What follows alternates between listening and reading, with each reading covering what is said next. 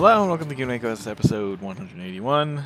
I'm your host, Mike Apps, Escape from Hades 4 times, Wheels. And with me as always...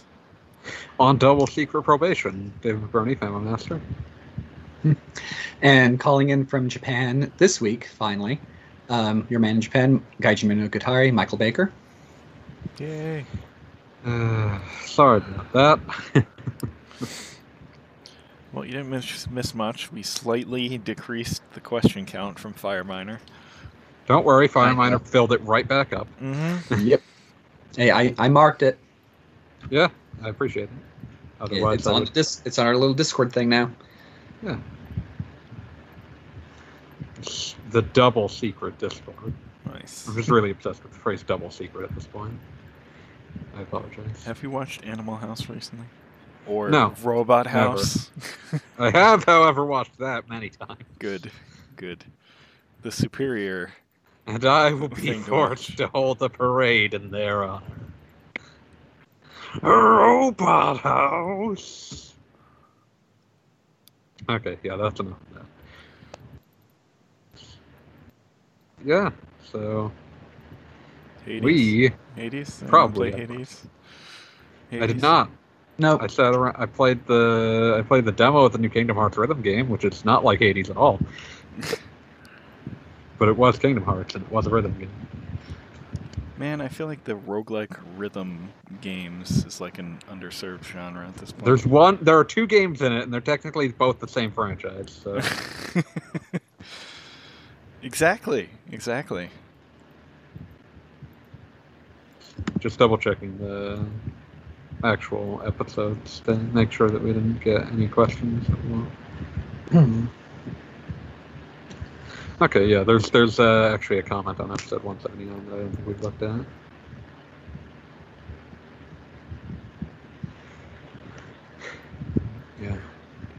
Yeah, timing on that says we have not looked at that. Okay. So what has everyone else been playing? Hades. Yeah, I gathered that. Lots of Hades. Yeah, you're finally free of Metal Max Xeno. Ugh. Oh, funny stories here for Metal Max Xeno. First of all, just out of curiosity, I wanted to see how much it's going for used. I have failed to find it for the Switch or PlayStation 4 in 3 different stores. Wow. Huh. The store that I actually sold it back to, I could not find it for Switch. Wow. I found it for PlayStation 4 in their designated sales bin. Discounted 3,000 yen. That's very bad, given how long ago it was released. Less than a month. Or about a month. Yeah. For PlayStation 4, 3,000 yen.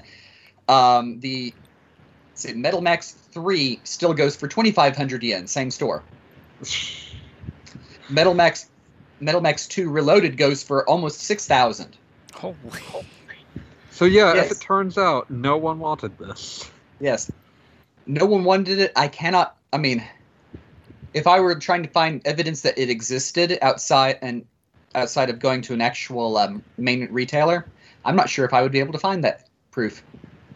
Out of curiosity, I was like, okay, what did the Famitsu cross reviews say? Remember cross reviews? Yeah. So one of the stores I went to has like almost every Famitsu for the last 4 months. They just get new one each week and they slowly cycle them out. Yeah.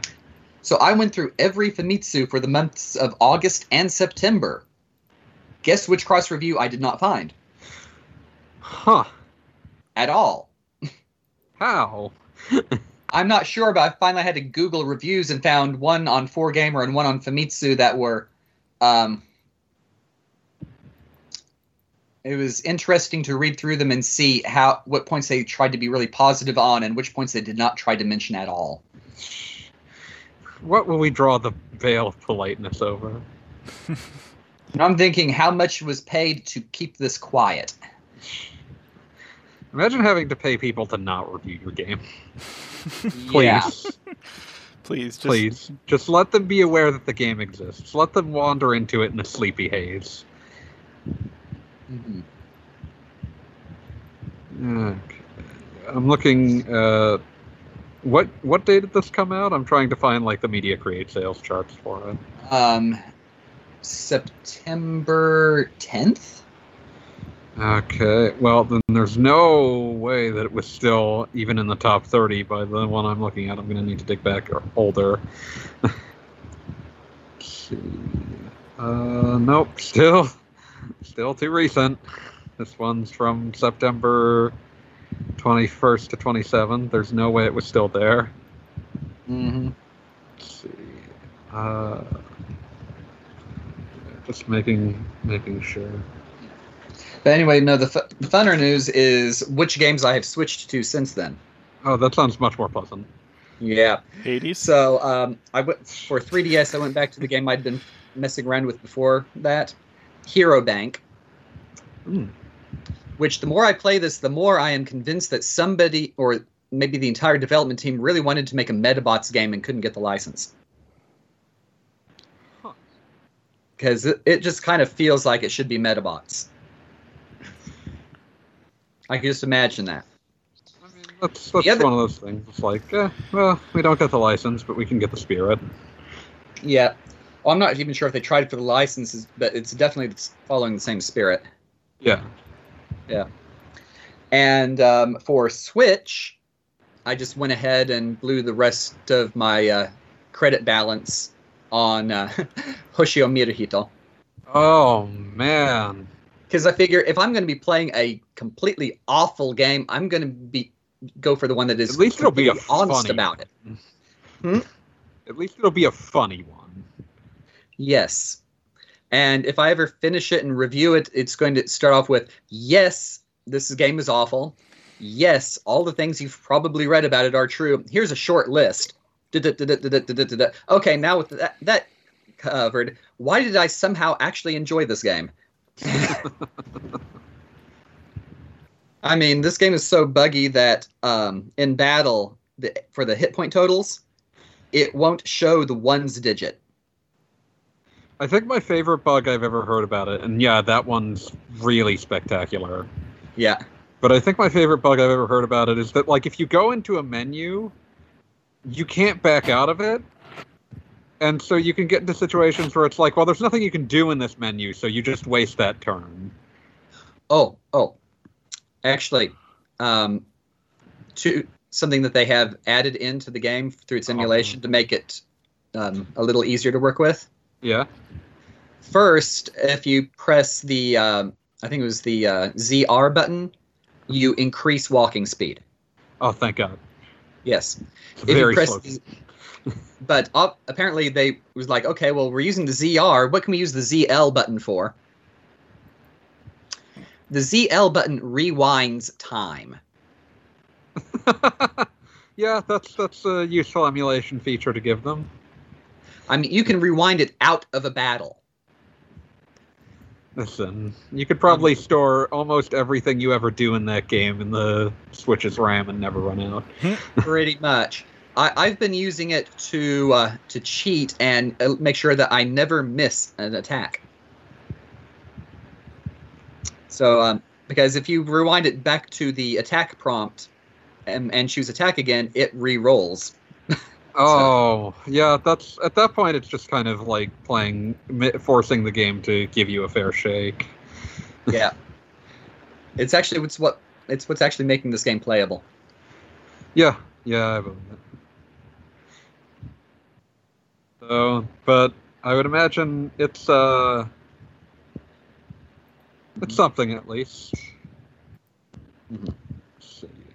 So I've looked up Xeno Reborn, the actual sales figures it managed. Uh-huh. It did across PS4 and Switch, which is a near 50-50 split, like within a rounding error. There are approximately 12 copies between them. But like, it sold about 14,000 copies. Uh-huh. And then the next week it was already out of the top 30 sales. Yep. Well, that's not good. Yeah. I don't think that anyone else was... I don't think anyone that cared note it. I don't think that anyone that cared liked it, and I don't think that anyone who didn't already care learned to. So Yep. that's what you would I call know a I only got it just resounding because, just to say I had, to be honest. Yeah. But it's a sad coda for an otherwise pretty good B grade game series. So I've got approximately 1.5 more chances to fix it, so... yeah. So I will... sold better. Yeah, I will probably be picking up Reborn 2 out of morbid curiosity. And we'll figure out whatever the hell, like, Code Zero or whatever the last one is. No, we shall see what happens at the end. Yeah. If that But, I game mean- even gets to come out. Yeah. It still kills me that they actually subtracted stuff from the original game. I am appreciating looking at the, like, Famitsu sales charts from that period where it's like, games the following week that sold better than Metal Max. Mario Kart 8 Deluxe, a game which has sold over 3 million units in Japan alone, and is also over 3 years old. Jeez. Yeah. That sounds about right, yeah. Yeah. Like, it was beloved by no one. So, yeah, pour one out for good old Metal Max. Yep.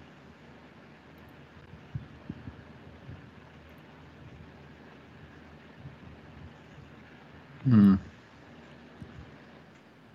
Oh boy. So, yeah. And I'm trying to get my Switch's Wi-Fi to work again. What Yeah, happened to that's- it? It just decided it does not want to play with my wireless connection at home. Huh. So anytime I get a review code or want to download something, I have to go to Yumetown, the biggest shopping center, and use the free Wi-Fi there. Sit here downloading 5 gigabytes off the free Wi-Fi. Yep. I mean, I'm not getting anything large on it because, first of all, I still don't actually have an SD card for the Switch, and second, if it's that large, I'm just getting a cartridge. Fair enough. I don't have some of the issues with finding cartridge copies that a lot of the American-based gamers in our audience had to do. Hmm. Yeah. I mean, there's a lot of stuff that like seems to get released on cartridge form in either Japan or Asia that doesn't get released in cartridge form here. I'm not even talking about that. I'm thinking back to a conversation I saw in the main room about what was it, Aegis Gate or whatever? Oh, Aegis 13? No. Oh, 13 Sentinels? Aegis? Yeah, 13 something or other? Sentinels, Aegis Rim, yeah. And something about if you didn't pre-order a physical copy, then you were most likely never going to find one. Yeah, it doesn't surprise me. Yeah. Whereas you can, yeah, I mean, a lot of or like you said, even beyond the fact that anything that gets a physical release is going to have more copies available and in a more concentrated area in this country, plus a more robust secondhand sales industry. We are seeing more games that are getting released that were originally download only, like later this month, Cadence of Hyrule is getting a physical release over here. Oh, that's really neat, actually. Same here. Next week. Cool. Okay, that's good news then. I know Stardew Right. Valley had a physical copy over here, like almost 6 months before it got announced for the West, I think. Longer than that.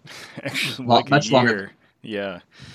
Yeah. I need to check the dates properly. And Yeah, but yeah. In fact, that version would sell for insane amounts over here. Yeah, I just saw the news updated like, oh yeah, Stardew Valley's getting a limited physical release. I'm like, it wasn't already physically released. I've seen this in the used game store for like 3,000 yen. Hey. Meanwhile, I'm still waiting to see if 13 Sentinels gets a Switch release because that's where I might actually finish it. I'm not playing a game that text dense on a console. It's just not. Yeah, I had Like- a hard time even starting it up. It's like I don't want to play this on the system. Like, it, by all accounts, it's really good, No, I have not seen like a bad word said about it. but it's also like, I don't want to play this on PS4. It is not a game that really benefits from being on a console in my eyes. Yeah. Pity about that Vita version. If only the Vita had limped along a little bit longer, or or Aegis Rim had come out a little sooner. But yeah, maybe someday. Probably not. We can hope. Don't trash my dreams, Wheels. Why not? Because I'll destroy you. How's what you've been playing going? Well, Hades started to go very well. There is Followed by going very poorly. no, actually continuing to go very well, because somebody pointed me to some tips. One of which is one of the versions of the shield weapon you can get. Yeah. Lets you. So the way the shield works is you can hold down the attack button and you'll sit there and block, but it also charges up like a bull rush attack. So then when you let go of the button, you charge in whatever direction you're pointing. And the other attack of it is you throw the shield out and it will kind of like bounce around and hit enemies. So there's like a special Zeus version of the shield you can unlock pretty easily, where you can throw the shield and still block an attack, or just sit there and block while the shield's bouncing around, which makes no sense, but it also makes it very easy to cheese your way through a successful run. Because for most of the very hard bosses, you can sit there, throw the shield out, especially if you've buffed up the special attack, and sit there and block just about everything, and it's wonderful. So that's how I got my first and second successful run, and then after that I discovered a really cool bow where you fire with the normal attack, and then the normal special attack for the bow is it fires off a bunch of arrows in a spread. And with this bow, when you hit something and then use your special, it will fire all the arrows from that spread at whoever you hit last. So if you buff up the special a bunch, then you can basically melt your way through the game, and it's a hell of a lot of fun. So there's a lot of cool things you can do with the weapons, and I haven't even unlocked everything yet. So yeah, the game is great and continues to show me new things along the way, despite playing through the same 4 areas of Hades and fighting the same bosses. And now there's options to like make things harder, which throw in some new surprises and stuff. So it's really, really good. And I can't wait to play more of it.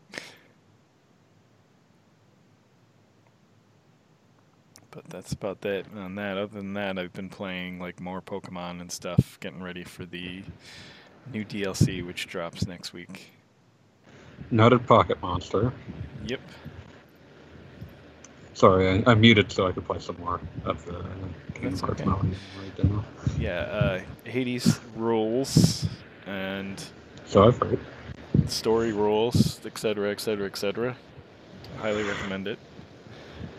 And I'm probably gonna have to go back and take another look at some of Supergiant's previous games that I haven't really looked at on that. So You play Bastion at least, right? not really. Well, Even though it won RPG of the Year one year on RP Gamer. it's really good. I bought it. I have it sitting on my Xbox, and I bought the physical Vita version because, I don't know. Super cheap on Switch on sales almost constantly too. Yeah, so... but I have played a bit of Transistor, which I think people Yes. like. I did not play that one because I think it was less of an action RPG and I wasn't in the mood at the time. It's a very strange game so far, but very stylistic, so... Which fits their MO, so. Yeah. We'll see, but yeah, I should play Bastion at some point. Right. And then there's Pyre, the Forgotten one. Yeah, I've heard good things about Pyre, but it's only on PS4, and meh. No wonder it's forgotten. Oops. Oh man, they finally showed the PS5 UI. They did? Does it look Yeah. terrible? Do you remember the new Xbox Experience UI from about 10, 11 years ago? Not really. Well, it looks like that. Oh. As it turns out, UI design is a flat circle, and Sony is currently in that stage, so... I mean, it looked more usable than the PS4's, but I think that the PS4 is just ungodly terrible, so... Like, the worst combination of slow and difficult to read. Yeah. As long as it functions, I guess. Yeah, it looked fine. They added the ability to send...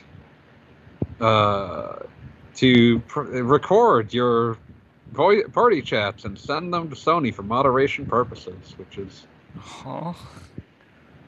I'm sure that has good uses, because moderation is always a problem on online services, but True. also, I don't trust Sony a super lot, so, you know.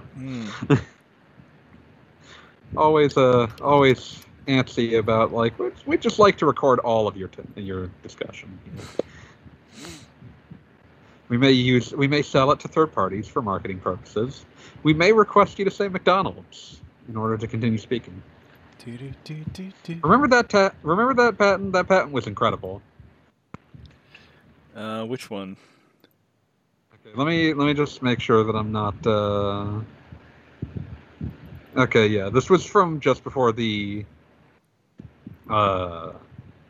This was from just before the PS4 launch, but Sony essentially filed a patent for technology that would only let you skip ads as long as you yelled a brand name at it. And so there's these incredible patent illustrations of a crude doodle of a man sitting on a couch watching something, then a large burger appearing on screen, and the words "Say McDonald's to end commercial," and then the man standing up, holding his arms out and shouting "McDonald's," and then it's truly hellish. Thankfully, they never seem to have made good on that patent. God willing, they never will. They only have 13 years left on it, so.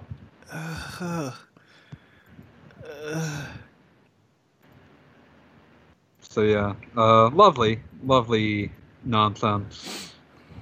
I'm trying to remember who filed the patent that had this tiny robot that just had the speech balloon coming out of it. He looks like he should die. Weird. Well, as for the commercial saying, I'm pretty sure I have read that dystopian novel. Oh yeah, fair few. Yeah. I'm trying to remember which one it was, because it was like hyper-capitalist dystopia. Yeah, it's dipped as directly into that as humanly possible. See if I can find this. What I thought was the title turned out to have been a board game. Wrong one. Oh no.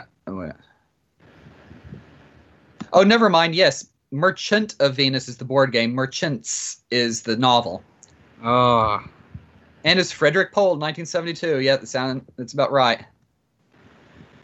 Yeah. You must endorse capitalism. Yep. Well, this is one of them. It's not the main one I was thinking of, though. The main one I was thinking of was the main character was actually an ad consultant, advertising guy. And it was talking about how his job was one of the most powerful ones on the planet.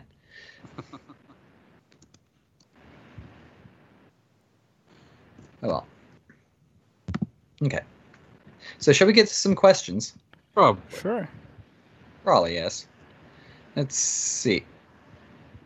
Oops. Let's see what we got here. Oh, wrong. I do want to hit this one in the comment section from 179 before we... Please, first, yes. Yeah. This one's from Kroll. This one's episode inspired a few questions. Which defunct developers do you most mourn the loss of today, and why? There's a lot of like. I'm gonna go with Quintet first, just because I've played their last game, and I was very sad to see them go. The last game of theirs that I've played is, I think they were involved in the Grand Stream saga. Yeah, that was effectively Blazer 4. Yeah, and it's not good. No, it wasn't very good. It had some interesting ideas. It's trying. The third boss had like a variable geometry battleground. It was kind of weird. It's trying. It doesn't seem like they really came to grips with how to make a good PlayStation game. Yeah, which is why their last two games were both licensed titles. Oh. One of them was a Full Metal Alchemist game. Oh. Which I have not played. The other one was a completely unnecessary sequel to Hoshin Engi. Oh, my. Yeah, which, I wrote the review for this earlier this year, and I was like, first of all, I was able to pick up it was a Quintet game without even looking at any of the documentation, because just from the way the main character's head would nod and he would start tapping his foot impatiently if you didn't move him around for a while. Mm-hmm. That and the very first area had some very obvious similarities to how Quintet liked to design buildings and towns in Illusion of Gaia. Things like that. And it had some really cool little ideas, and it was very obvious that somebody else was in control of the plot. Because you could tell that they were trying to add in little extra interesting things on the side. As wherever they were allowed to. Pretty much. But the main quest line, you could just go straight through it without doing any of the side stuff and not getting a lot of the extra items. And it was very dull for the main quest line. Now I'm just imagining doing a bracket tournament for the worst adaptation of any of those classic Chinese novels that's been readapted a million times. Hoshin Engi is a modern wuxia novel. Yeah. And I still have the PlayStation game on my shelf. I really need to actually play it sometime. Because I spent half an hour or an hour with it a couple years ago, and I was deciding whether or not to sell stuff, and it was one that made my keep it list. So. Yeah, modern is kind of relative when you're talking about Fengshen Yanyi. Yeah. 16th century, but relatively modern compared to some of the others. Yeah. Oh, I thought it was actually based. Wait a minute. I thought Hoshin Engi was based on a modern novel that was itself based on a classical. I think officially they're both based off of I'm not sure if Hoshin Engi claimed to be based off of a more modern version of the story. You would probably know that better, but they are both technically based off of Fengshen Yanyi. So, well, let's see. The game itself is based off of the manga series. Okay. And the manga series is based off of the Chinese classic. Yeah. So, all things considered, with some of the stuff that actually appears in the manga and the video game, I would count that as being different enough to be counted as modern. Fair enough. It's got its own Taoist high tech stuff involved. So. And now remembering looking down lists of weird old Famicom games and seeing some of the titles with this is one of those things that made me aware of how often some things get readapted in really strange fashions, because I was looking at a list of Famicom games and saw Idle Hakenden, which is a lot to take in. Yep. Yeah. Let's see. But going back to the question of game developing studios. Yeah. Createch. Oh, Create Tech, yeah. Rings it lives large in your mind at this moment. Yes, because quite obviously it no longer exists. But yeah, but I mean, a lot of the others I could think of, they still exist in one form or another. I mean, like old Wolf Studio is now Tails Studio and Tri-Ace. Still, it has been for a long time. Yeah, I mean, like since the mid '90s. So, what was it? Was it Quest or who made Ogre Battle? That was Quest. They got absorbed by Square Yeah. right before like FF Tactics, I think. Well, half of it got absorbed by Square. Oh yeah, because there was another half that kept making Tactics Ogre games. Yeah, because that was the only series that ever made them any money. So they managed to do like 2 or 3 remakes, Ogre Battle 64 and Night of Lotus, before the rest of the company just finally called it quits and let Square buy them out completely. Oh man, there's actually... and then the team got back together, and hey, we got Final Fantasy Tactics Advance. And now I'm just remembering the most obscure Ogre Battle spinoff, the Neo Geo Pocket Color one. Yeah, that one was It actually mostly a remake, but... It was a paralogue, kind of. Yeah. It took place inside the original Ogre Battle. Yeah, it's just a very strange thing that it existed, because, like, there was not a lot of support for the Neo Geo Pocket Color. Yeah. It's something that needs to be reminded about. A lot of these little old studios, the reasons they don't exist anymore is because they had exactly one real hit. Yeah, like once that franchise goes away, they can't really move on to something else. Or if they just can't follow up on the franchise. Yeah. I mean, if they do, then they manage to survive as a B-list series for a while, like Metal Max did. Yeah. And Ogre Battle. They're both very popular with their fandoms. They're well remembered. They don't make any games out of it anymore, or good games out of it anymore. Yeah, so.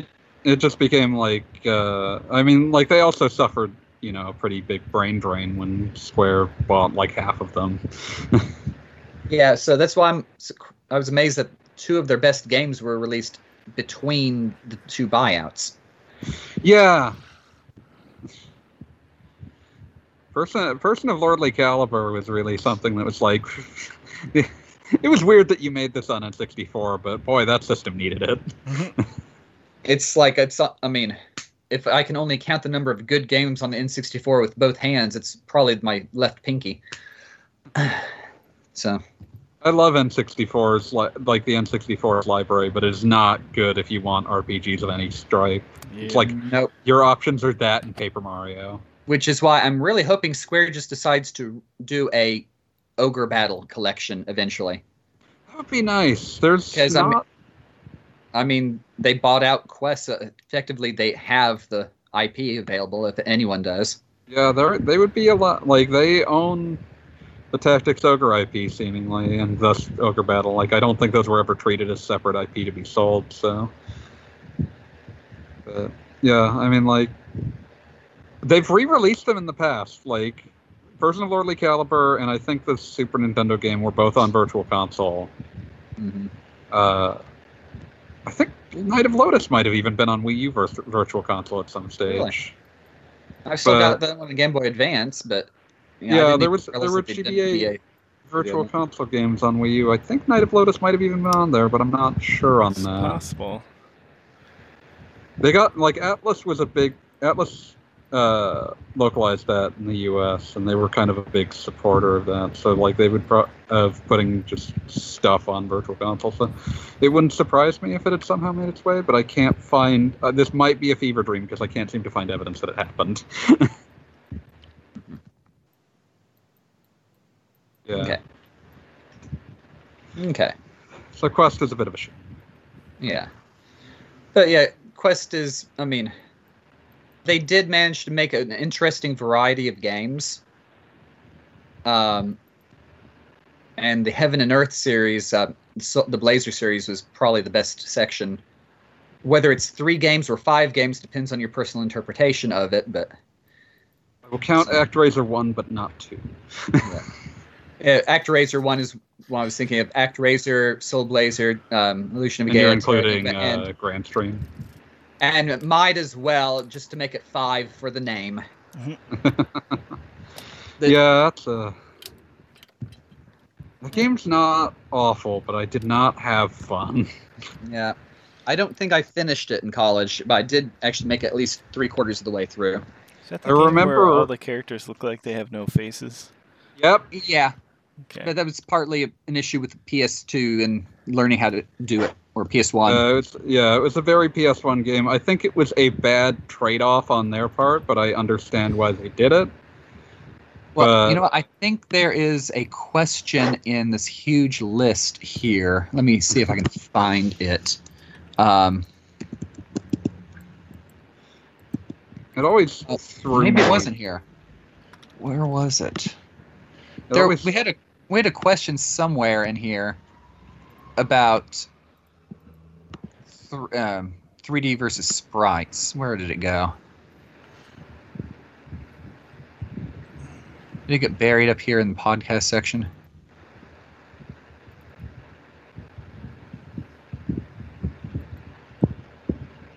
Oh, and a few more from Berserk Alucard here that I forgot we had. gotten a couple well, more from Eddie as Whichever well. question whoever asked this question, I don't remember, but it was basically, do you think the trade-off or the upgrade to 3D for the PS1 generation was a good idea? Pretty much. I mean, good idea was never really in the cards. It was inevitable. Yeah, but I mean, I think what they're saying more is like, I mean, in retrospect, it's pretty obvious that the sprite-based stuff still looks better. Oh, Then the absolutely. Yeah, but it's kind of one of those things where, yes, the PS1 can actually handle 3D polygon graphics now, and that is being billed as the way of the future. And if we're not trying to improve it and work with it, then we are not going to sell anything.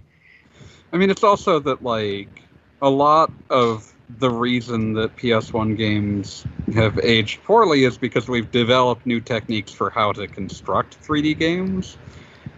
And so, like, if there weren't those old games where people were doing those experiments, those techniques would likely not have been developed or developed as quickly, so it's kind of the natural stepping stone that has to happen. And then there's also the issue that with 3D graphics, the better they get, the closer they get to photorealism, and that just makes it even more obvious where the problems are. And the sprite-based stuff is more like watercolor painting. Or you can do the Guilty Gear thing and go completely nuts, recreating the look of 2D things in 3D. Oh, that too. I mean, that's effectively what some of the later Pokemon games did. Yeah, I mean, you can, like, people have gotten better at making stylized 3D over time, and that's partly because people kind of saw the limitations of trying to make realistic 3D and started moving in other directions. Yep. And I think this question was actually in reference to Suikoden 2. I mean, the 3D Suikodens do not look a patch on Suikoden 2, but Suikoden 1's kind of an ugly game too, so... Yeah. And I mean, pretty games can be awful too. I'm remembering Athea. That was at PlayStation 1 Athea, which had really beautifully done character sprites. Look at this. And a really dull game, or dull plot, and railroaded massively, and a battle system that started you off at disadvantage almost every single time. That's regrettable. No, I mean it had or the battle system was very focused on positioning and team layouts, and every time you had a random battle, the game would pick a random direction from which you were attacked, and your formation would get shifted depending on which way you're facing versus which way the enemy's coming from. So almost every single time you would have to waste a turn at the start to turn everybody in the right direction. Well, that's obnoxious. Very.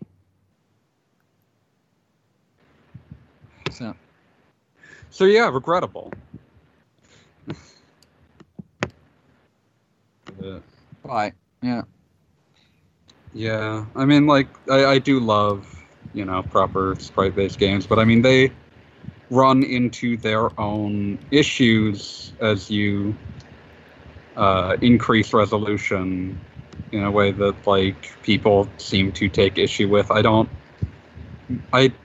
am not a resolution chaser, as has probably been clear throughout this the run of this podcast. I think that once you get above like 500p, my eyes stop being able to tell the difference unless it's pointed out to me. But Yeah. higher resolution sprites are exponentially more expensive and thus kind of a problem. And then like the ways to get around that involve doing heavy like legwork and a lot of like odd jointing and puppetry and rotation that can look quite unsettling by itself. So I'll talk about sprite puppets and sprite jointing. No. Too bad.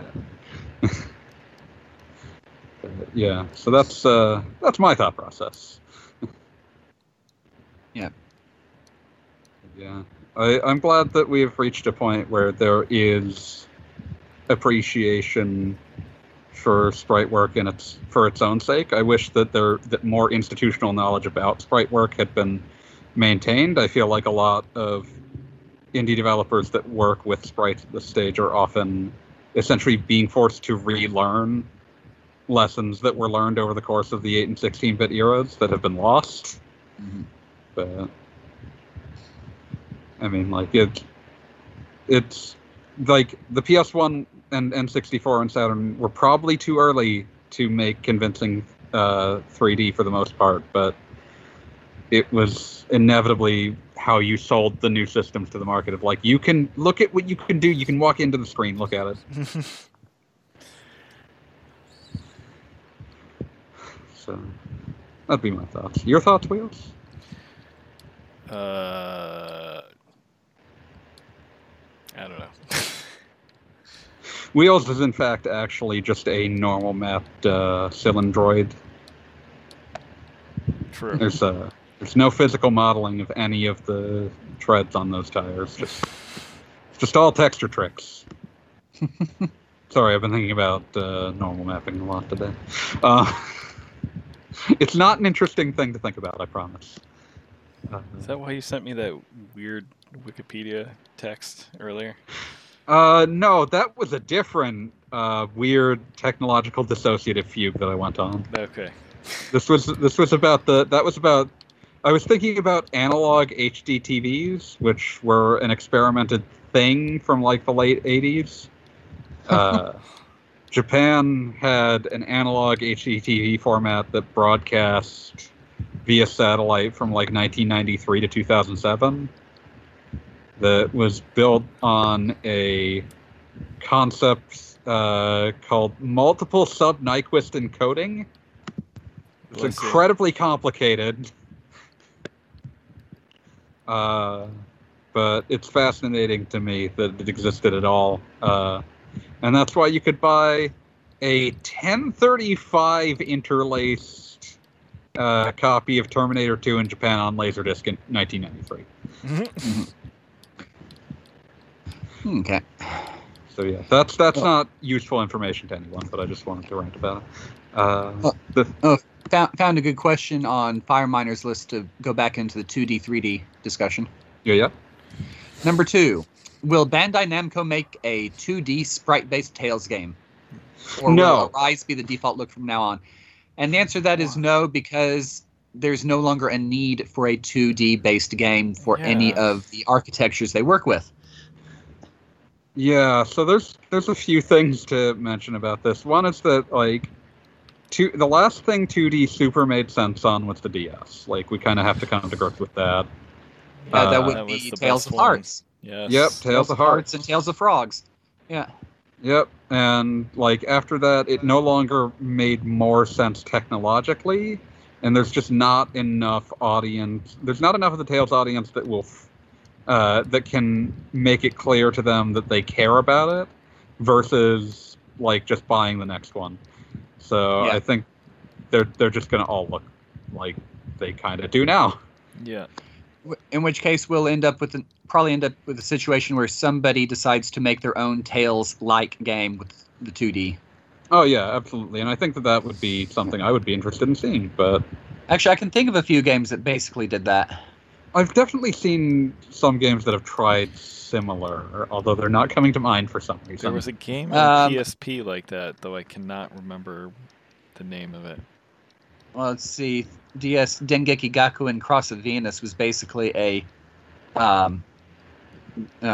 Tales game where you only had the one main character on screen with a sidekick. But it was definitely that style of battle. Some really, really weird enemies. Okay. Yeah. I don't really see anyone with decision-making power at Namco really having an appetite to revive 2D Tales games. And I mean, like, they've been trying to... They clearly had... Excuse me. They clearly had... Thank you.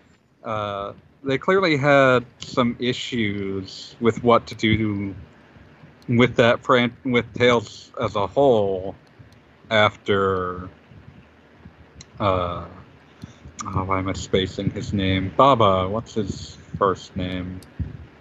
The longtime series producer who left after Berseria. Let's see. I'm sure that if I Google, I will find.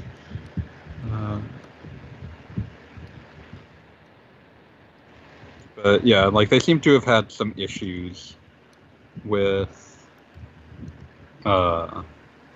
essentially what to... Okay, yeah. Technically, he left in the middle of production for Berseria, but they seem to have had issues when Hideo Baba left, and they seem to have like issues identifying what they wanted to do with the series going forward after that. Which is why it's been like, for a series that used to come out like essentially once a year like clockwork, to have been off for like 4 years at this stage. It's pretty surprising. Yeah, I think that there was definitely some internal shakeup in his absence about what the future of the franchise even was, and I don't think, for good and ill, I don't think it's 2D. Listen, consoles aren't even built to push bitmaps around anymore. We have to live with that. Terrible. All your modern 2D games are just polygons without a depth dimension. Isn't that true of like Shovel Knight, or at least it is true of Shovel Knight? But I mean, it's true of most 2D games. But like consoles now are built to move polygons around the screen, and moving bitmap like rotation and transforms make less sense on them. So, I mean, that's to be real with you. That's been at least to some degree true for decades at this point. If you ever look at the under the hood of the Street Fighter Alpha ports to PS1, yeah, they all use flat drawn polygons. Huh. That's how Castlevania Symphony of the Night works as well.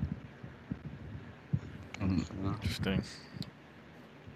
Yeah, there's a Digital Foundry did a good video on the PS1 and Saturn versions of Symphony of the Night and why the Saturn version is such garbage. But fundamentally, the reason is it's just a port of the PS1 game, and thus it tries to do things the way the PS1 version does, and the Saturn's super not built for that. Yeah. I don't think there's an appetite for it, sad to say. Let's see, is there any other ones that were sticking out as something you wanted to bring up in regards to this? Nah, not drawing anything really. Let's see. Okay, different question here that just caught my eye. Number 5. Is remaking already good games instead of bad games missing the point? I don't think so, personally, but I do think that if you're just making the same game again, you have missed the point. Yeah. But, I mean, part of the point here is that if people are wanting a remake of something, it's because it was popular in the first place, and so it was probably pretty good in the first place. Yeah. I think that, like, I do sympathize with the idea of, like, there's a lot of bad games that are close to being good games that a remake could resolve, and no one's going to bother. Yeah. But And in his examples here, it was like Final Fantasy VIII is in a dire need of a remake more than 7, and then he mentions Unlimited Saga or Legend 1. Legend 1 did get a remake. Yeah, it did actually, for Wonder Swan. We would love to see it again. Legend 2 and 3 did get great remakes. And Romancing Saga is exactly the kind of thing that he's talking about here, because it was not a good game to begin with. Yeah. It was, however, the pet creation of the guy who's currently in charge of Square Enix. So, or at least has enough sway to get projects made just because he wants them. I know. I don't remember exactly where he was on the corporate hierarchy. He's really into He's like as close to executive the top level. as to make no difference here. Yeah, he's very much on like as let's see, where is Kawazu's actual like rank at this stage? He's really high on the corporate ladder at this stage. So yeah, pretty much the entire reason that Saga exists still is because he's up there. yeah, And it's a baby. He wants to get his extra crack at that because those were games that he cared about. And like that's the reason that Saga, like as much as it's divisive, like it's always got there's never a question about the people making it caring about it, because only people who care about it would actually make it. Pretty much, yeah. Which is why I do think we may actually see an Unlimited Saga remake one of these days. Yes, please. Because I mean, the worst thing about that game was mainly its interface. Yeah, and just generally like it being poor at communicating what you're going for. I mean, that would be the entire interface issue. Yeah. I mean, the fact that the best guide to how to play it that you can find on GameFAQs is like over 1,000 K in size. Just explaining it. There's a nice video series on YouTube that explains a lot of things. I like how you said video series. It needs a series. Get your doctorate. Pretty sure How to Use Magic was more than one video. It is. Yeah. That's what I thought. I thought of a really good example for this of why we should remake good games, though. Mm-hmm. And something that came out this year, Trials of Mana. Like that original game. They just patched that, by the way. I saw that. That original game is, it's very good. It's totally fine. But by remaking it, they can bring it to a whole new audience and also modernize that whole series in a way that kind of provides a possible path forward for the Mana series that hasn't seen a series that had been so directionless for so long. Yeah, exactly. So, and I feel like Ys kind of did this as well with Oath and Felghana. Oath and Felghana, although Ys 6 came before 6 that. is like Oath and Felghana is like also sort of refining Ys 6 to help them be sure of what they want out of it. But it's also like it's taking a game that was not popular, to put it charitably, and making it one of the most beloved games in the series. Yeah. Yep. And like that's one of those reasons that people do want these remakes of games that weren't spectacular at the time, because like, that's there are some things where it's like, these ideas just didn't quite work in their original form. But I mean, also like, I think that a remake isn't wasted as long as it can bring a new perspective to the game. Right. Which is why Xeno Reborn is a waste. But yes, okay. Yeah. The Secret of Mana remake was also bizarre. Secret of Mana remake was Xeno not Reborn, a remake; it was an improved port. Yeah, it was weird. Whereas, like, you get something that's like, they made a different kind of game out of it that brings a very different perspective to what the game is and can be. Quite a different one. Yeah. Or like Final Fantasy Adventure, there was the cell phone remake with much improved graphics, which I wish they had done more with. And then there was the Sword of Mana, which is crazy. I love Sword of Mana, to be honest. It was a good one. But it's a very different game. Yeah. It was a reboot more than a remake. There's still Dark Lord in there, but that's about it. I mean, all the basic stuff in the original game is also in Sword of Mana. It's just it's been reinterpreted heavily. Yeah, and like those are the remakes that are interesting. That are like, I don't think that there's much purpose in a remake attempting to replace its predecessor. Yeah. I think that like a remake should, like even if it's a remake of a bad game, like plenty of people won't want to play the original anymore. But like, if it's just trying to replace its predecessor, it'll probably still be bad. But like, you know, you bring that new perspective. It's like, you know, this is you can find something that is worth playing separate from its relation to the original. At least that's my opinion. Yeah. You Wheels, I know that you're very busy with this Hades run where you appear to be getting owned. Yeah. Well, I'm playing on PC where I don't have all my stuff, so. Oh yeah, cross save is not yet compatible. Correct. It's coming. Yes. Yeah. I've heard that the Switch version is good though. It's fantastic. I have not seen like any slowdown. The initial load time of the game is a little slow, but not that bad. And other than that, the load times are totally fine. So. I mean, I can take a slow initial load because I mean, like half the time I'm just gonna put it to sleep anyway. Yeah. Mm-hmm. Yeah. Remakes. Trying to think. Yeah, I do personally agree that I think that FF8 could use a remake, but that it's also never ever going to have the critical mass of like furor to actually get one. Yeah. I mean, it could stand to have a better presentation for its story and some major tweaks to the junction system. Yeah, and better even just time compression. Oh no, I mean that.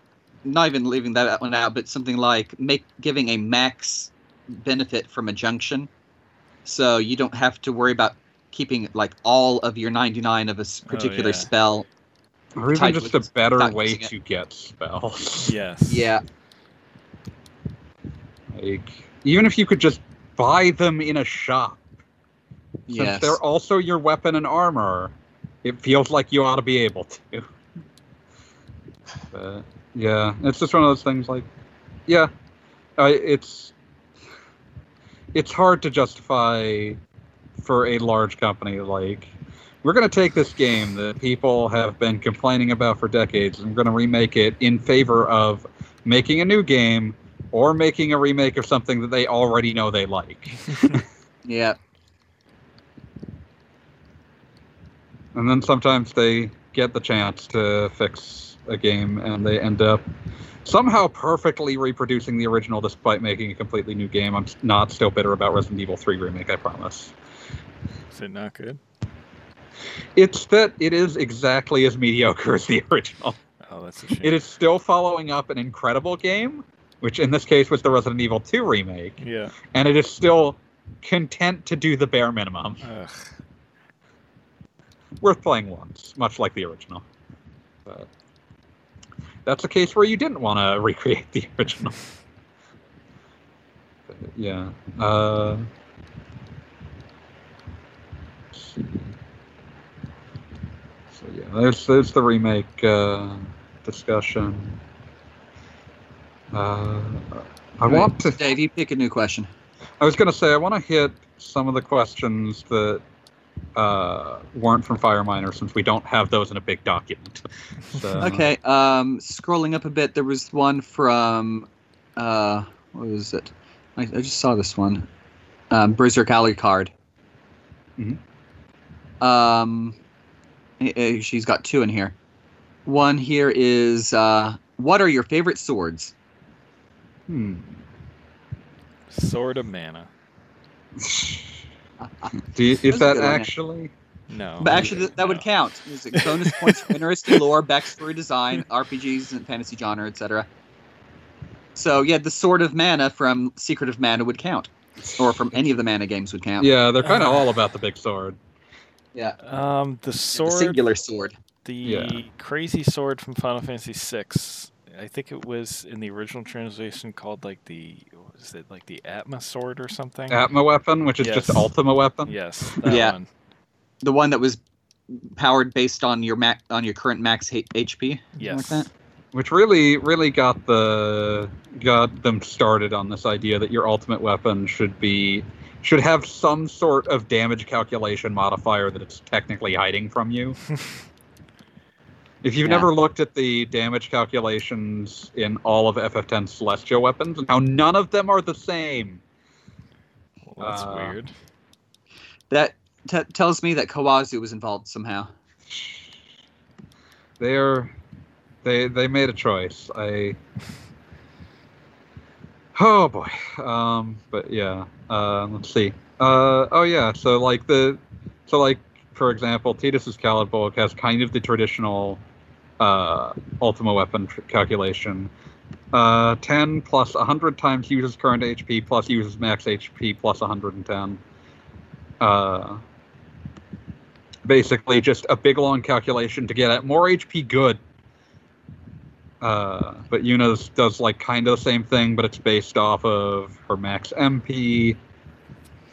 But yeah, some of them get strange. FF7 also has a ton of them that have strange calculations. My personal favorite is Vincent's death penalty,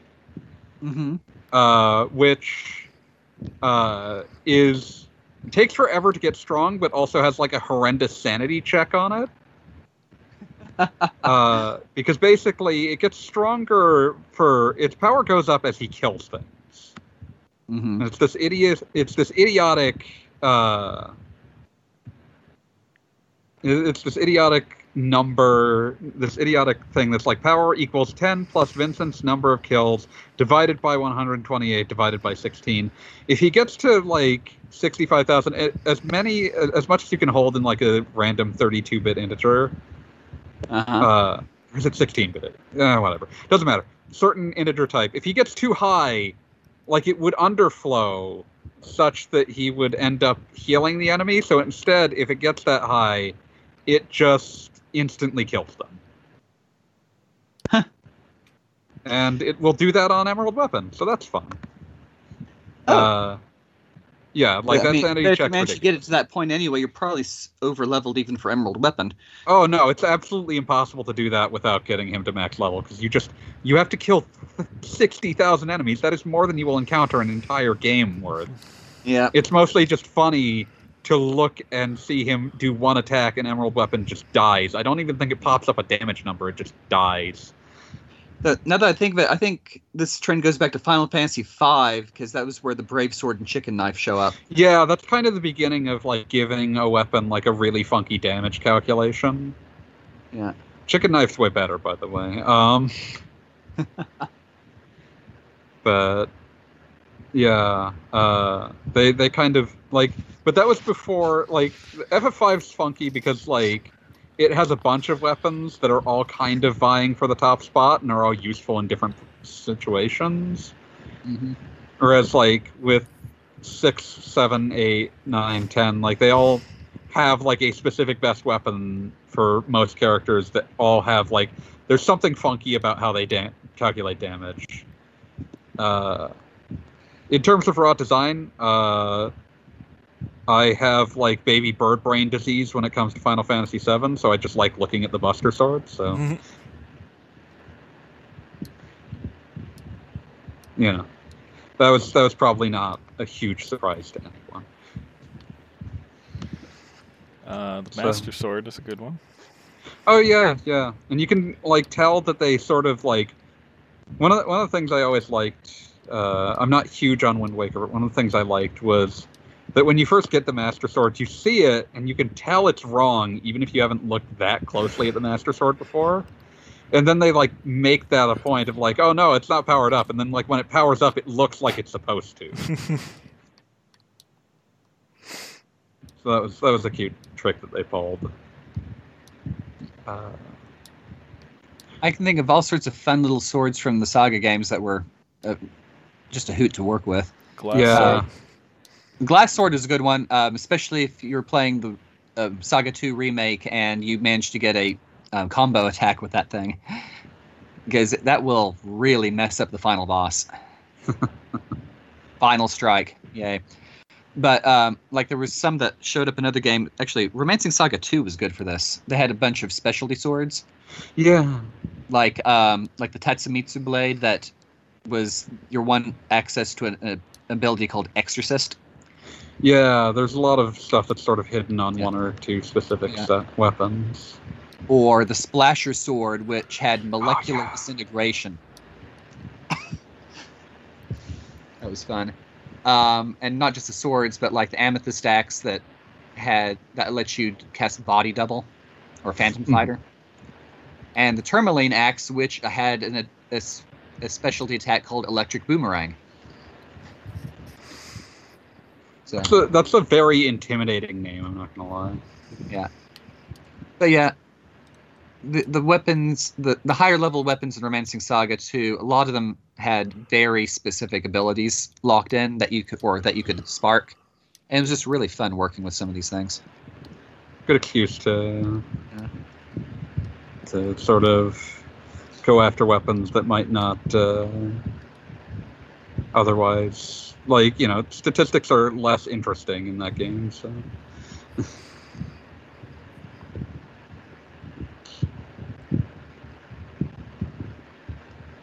Yeah. But yeah, those ones stick out in terms of actual game design and general.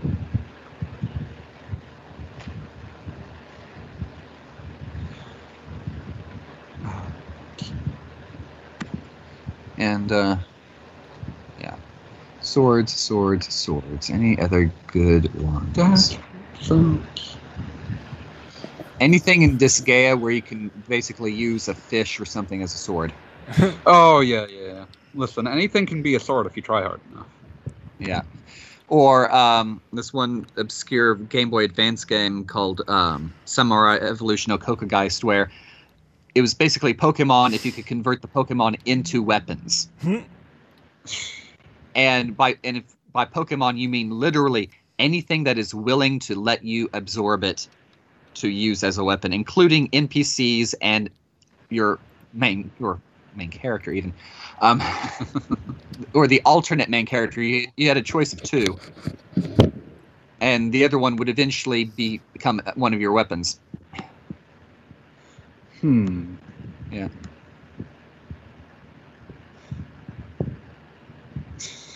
Oh, this does remind me, I just remembered one of my favorite weird bugs I've ever read about. But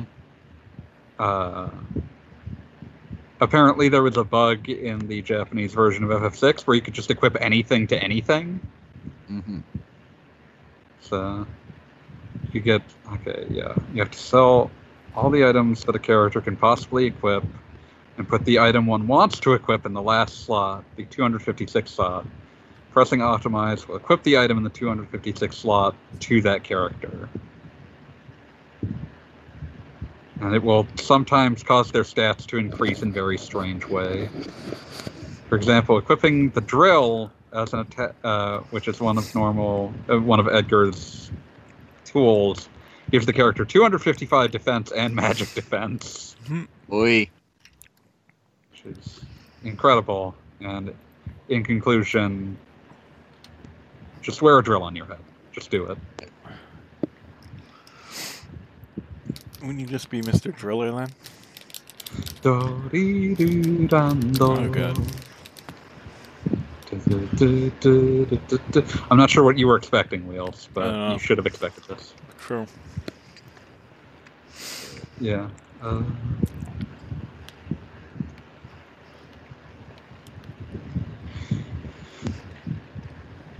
In conclusion, make whatever you want a sword. Make Wheels a sword. Mm-hmm. The wheel sword. Or the sword Pokemon. Oh yeah, what's his name? Zacian. Onedge and Oh, Double-Edge. oh, you mean Aegislash? Yeah, Yeah, thank you, Aegislash. Slash. I thought you meant the actual legendary from Pokemon Sword. That's not literally a sword. Hmm. They backed themselves into a corner with that. Yeah, Aegislash is great. I'm still mad they didn't make a regional variant. Missed opportunity. Too obvious. Too obvious, but still, come on. Come on. No, Come on. I won't. Come on. No. Okay, fine.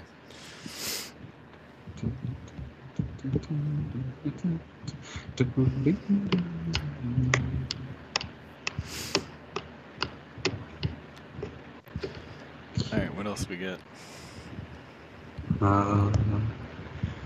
Zork Alucard also asked about RPGs with strong world buildings.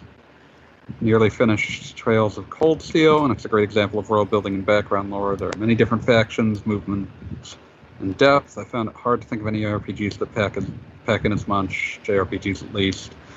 Soulsborne games are good at in terms of unobtrusive lore. Any good examples you guys can think of? Hades? Fair. I can't speak to that one as well. But yeah, Lore. Oh, just like depth of lore or depth, breadth, variety. whatever you want. Seems pretty big form. Romancing Saga, Minstrel Song. Mhm. If you look into like the descriptions of items and just random commentary, and it becomes more and more obvious as you go along that this is probably Kawazu's personal Dungeons and Dragons campaign setting. I feel like Saga games are actually usually pretty good at like imbuing a sense of like history and breadth to their world. Yeah, well, the original Romancing Saga was probably at the height of the game there because That's fair. you get references to basically a Titanomachy event. You have an entire pantheon of older deities that no longer exist in the world because they decided to pick up and move on. You've got just like random lore involving dragons and monsters, and just pops up in the weirdest places at times. Mm-hmm. Yeah. That's one thing that I've always felt about lore is that, like, if you are telling a story that is about characters, you can just never foreground this. It always has to be something that the player will pick up rather than a thing they have to focus on. And so that's, I mean, when looking at that, I remember one of my original reactions to Final Fantasy 13 was that this would be a lot more interesting if I didn't actually have to read a lot of the background lore to begin with, and if my TV were HD and I was able to actually read the background lore segments. But I remember chatting with somebody on Facebook and saying basically that like Final Fantasy 13's structure reminded me much more of a novel, including the fact that there was large sections that you probably should have had available to read between stuff happening. Yeah, like there's so much that's just context. buried in that game's encyclopedia. Yeah. And but yeah, I think a lot of the problems that people had with the way things unlocked and progressed in that game came from it being more of a novel format, where you did not if it were being told as a novel, then having the characters split up at certain times, having certain things not become unlocked until later, makes a lot more sense. If that makes any sense. Yeah. Hello? Yeah. So I mean, 13 it's is just a weird beast. Yeah, it was just like they had some really good ideas for a story. They had some really good possibilities for characterization. It just was not in a format that was conducive to a video game. It feels like a script that was not sufficiently adapted, which... Yeah. It's one of those things like... because Or adapted to the wrong thing. Yeah. Like, it's one of those things where, like, I don't dislike 13, but it is, like, always something that looms large in my mind of, like, there's a lot of lore here, and you need to know too much of it to get the basic premise of this game. Yep. Like, and again, that's why having it as a novel would have been better, because you could have at least allowed for a bit better info dump at times. Because there's all this stuff that's just buried in the encyclopedia, and like the people I know who like 13 the best are always the ones who sat around and read the encyclopedia, and it's just like, and they're like, oh, it's got all this, there's all this great stuff in here. And it's like, yeah, but I'm playing a game. And so there's a lot of stuff that if you aren't reading that encyclopedia, things sort of happen for reasons that aren't super clear.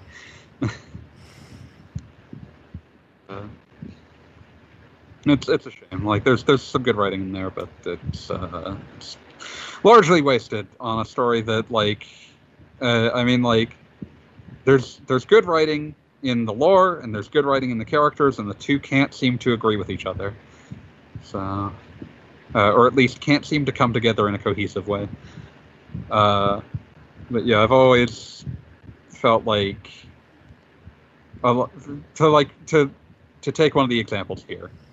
Or both of these examples, really. Cold Steel has a ton, like the Trails world has a ton of lore that it's accreted over the course of 9-10 installments at this stage. Mm-hmm. Like, if they had just put all of that in the player's lap from the off, like that would have just been miserable. They've just sort of built it up over time, and it's clear that they have a lot of people thinking a lot about what this world. The writers are thinking a lot about what this world is and where it's going. So you've really got to. You've really got to be careful about that. Whereas you look at something like Souls games or Bloodborne that have essentially no characters foregrounded, and they just. There is only the action, and then, like, as you can tell over time, you sort of understand based off of the few characters that do speak, they're always talking about the world because the characters don't matter except in how they affect the world.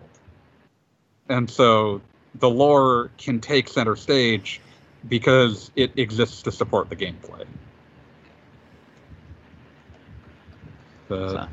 Yeah.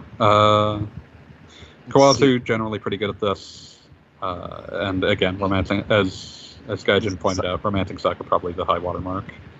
The entire Saga series as a whole tends to focus more on the world over the characters to begin with. Oh, definitely. Or Legend of Legacy, where I reviewed it and it was like, yeah, this game's story is about the kingdom. It's not about the people that you're playing. It's about the kingdom. Yeah. or not even the kingdom, the island that you're on. It's the story of the island. Yeah. Suikoden is another one that accreted a lot of pretty interesting lore over its time. It was very good at like implying that there was a lot about this world that you didn't know, and that it had a wide variety of people that you would never see where they had come from. And like, a lot of lore, when it comes down to it, is implication. Yeah. Like, which I can tell you, it's a lot of fun to make up stuff. Yeah, I mean, like, for good lore, you give the player or the reader or whoever, you give them an out, like, you can see the edges of the outlines, and then you sort of let them decide themselves how they connect, and that sort of thing. And like, because a lot of it isn't going to matter in terms of your individual story, but people get really invested when they have that personal interpretation. Speaking personally as someone who likes to write stories like this, yeah, I've got tons of lore-based stuff that is never going to see anything more than maybe an oblique mention in the story. But it's actually a lesson I took from reading through Philip K. Dick's stuff.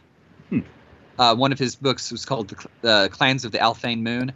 And in the introduction, the guy who was just talking about what he thought about Philip K. Dick, and he was giving examples where Dick would just give a random detail, and it made you wonder, and he would never really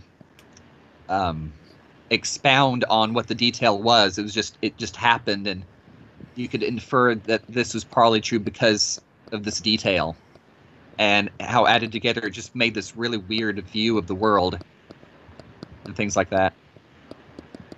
So So it's something I've been trying to live by with writing. That and a different conversation I had recently about brainstorming and world building. And just because you're brainstorming and world building around your story does not mean that you shouldn't start writing the story. Yeah. You can, Yeah. like, starting to write it will help you solidify what ideas actually work for what you're doing. Yeah. And I mean, it's like, okay, plug time, Princesses of the Pizza Parlor, yay. Yeah, so, yeah, like when I started writing that one, like, I had the first episode done, and I wasn't even sure how many episodes there were going to be, and I wasn't sure where the plot was going to go past episode 4. And as it turns out, my idea for episode 4 didn't really work, so now it's episodes 5 and 6, and I moved the later episode into being episode 4. I mean, that's a healthy process. Like, if you get too married to, like, one idea, like, you start kind of trying to fit a square peg into a round hole, writing-wise. Yeah. And honestly, it's a lot easier when you realize that, okay, I've cut the story into these sections, and I know what my goal is to get to at the end of each section, and I'm not too worried about how I'm getting there. I know how it's starting. I know where it's going to end. Let's see where it goes. Which is kind of fun. Yeah. Which is actually really fun when you give a character a rod of wonder as a... and then you make a point of rolling the damn thing. Let's see where this goes. And specifically, there was one roll in the second episode that has completely altered that character's personal arc for the next 8 episodes so far. Kind of fun. So, and which was not originally in the plans, but hey, yeah. When you borrow a random table to use in the story, you deal with what you roll. Yeah, and that can, like, introducing the element of, like, well, this happened, what am I writing in response to it, can really help get you moving if you get stuck somewhere. That's a much healthier reaction than some I've gotten. Huh. Quite a few times it's like, why the hell did you even do that? Are you crazy? Yeah.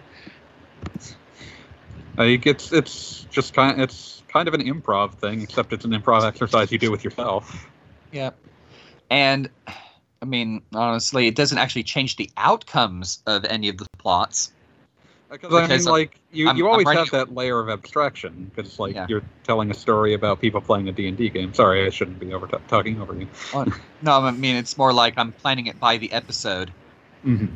So like I said, the plans beyond more than 3 episodes in the future are often very nebulous.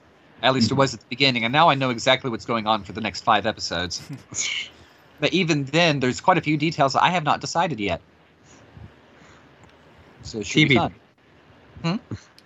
Yeah, to be determined, yes. So, but different story here. My brother told me about a friend of his in college who was planning on writing a novel as part of his thesis project, and he got really into the world building and brainstorming aspects, and he never finished the book. So he ended his program with like several hundred pages of lore and no story. Yeah, sounds like what would have happened to Tolkien if he hadn't paid his bill, if he didn't have bills to pay. Yeah. But yeah, like that's. I mean, Silmarillion, it is what happened to Tolkien. He was just better at actually starting something. Yeah, it's just one of those things. Like, there is always a reason for you to sit down and think about something more, and there is a point where you just have to say, good as that reason might be, I need to make something. Or in my personal case, during a couple years ago, I was stuck sitting through a set of seminars like every week for 4 months, and I got really bored in the middle of these Japanese seminars, and I just started scribbling ideas on the back of papers in the middle of these seminars, and nobody there at the seminar could really speak or read much English, and so they didn't realize what I was writing. Mm-hmm.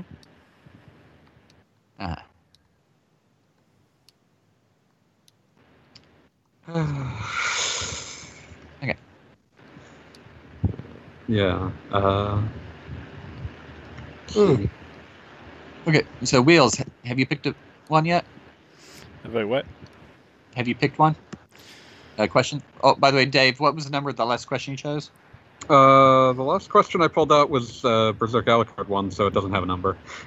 Never mind. Yeah, duh. I was just trying to make sure that we hit some of those ones that might get lost because we don't have them in a big document. I found the question that I was remembering and couldn't remember where it was. It was number 19. Okay, good. Was the stigmata of 2D games that big during the 5th generation? Oh, huge. Let's talk about a man named Bernie Stolar. Mm-hmm. If you didn't hear that, somewhere deep along, somewhere on the wind, you can hear a Sega Saturn fan howling in fury. He was the man who helped launch the PlayStation, allegedly set in motion Sony's specific. No, you need to focus on 3D games. Like that's what makes our hardware look better. And was also the one who ultimately would kill the Saturn. Infamously saying in, I believe 97 or 98, the Saturn is not our future. If I can pull out when he said that. But it was one of those points where the Dreamcast, I don't think, had been announced when he said Saturn is... Yes, he said Saturn is not our future at E3 of 1997. Ooh, wow. Yikes. So, like, it was before the Dreamcast had been announced. And he was basically like, no, this thing cannot be salvaged in the US. Mm. Wow. Okay. Okay, different question here. While Wheels is still trying to decide. Okay, one right above that last question. Is there anything too complex for RPG dialogue choices? Many things. Dialogue, actually, voice dialogue is too complex for dialogue choices. In a lot of cases, yes. I'm thinking of Fallout 4 here. Oh God. Where where it suffered a marked reduction in quality of plot because your main character was voiced.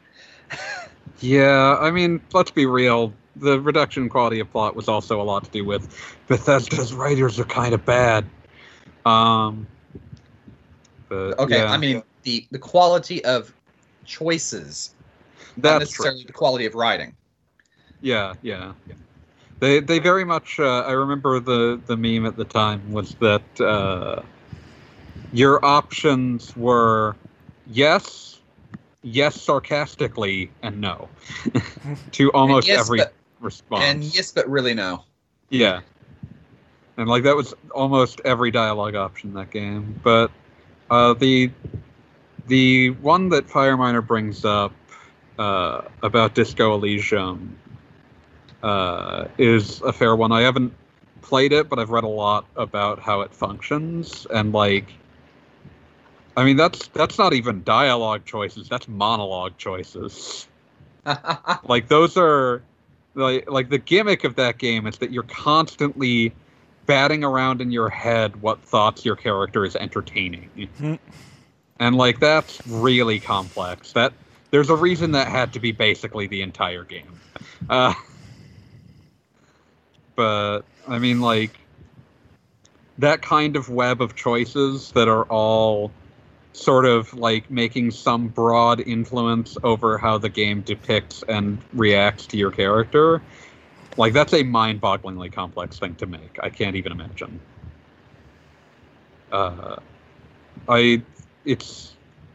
There's a reason that it also had to use essentially an entirely new metaphor for how it was interacting. So dialogue choices are good at helping a player get through essentially a 2D matrix of information. It's like you can go in here or you can go back out here, and it's like about a max of 10 choices at the top level and fewer on further levels. That's kind of how a dialogue tree has to function, or else it gets so complex the player can't really correlate it. But I mean, like, otherwise you start having to dig into weirder ways to represent how a character's thoughts are interacting. So yeah, dialogue trees actually not very good at modeling human thought, is how I would describe it. They exist to model player agency choices rather than human interaction. In fact, the best ways to make them model human interaction is generally to restrict what the player can say. Because otherwise you get, oh man, I'll never get over how Star Wars Knights of the Old Republic, the more that you tend towards one side of light or dark side, the more that it will try to give you options that will shift you back to the center. Even if those options make no sense.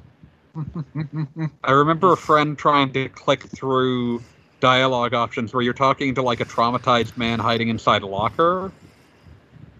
And one of the options is to, for essentially no reason, to just stab him with your lightsaber and kill him. There's no reason to do this, but there's especially no reason to do this if your character has been light side essentially the entire game. But for some reason, the game will like highlight it, will move it closer to the top if you're max light side. And so he was trying to click through it and accidentally stabbed a man to death. Just absolutely bananas. No idea why they did it.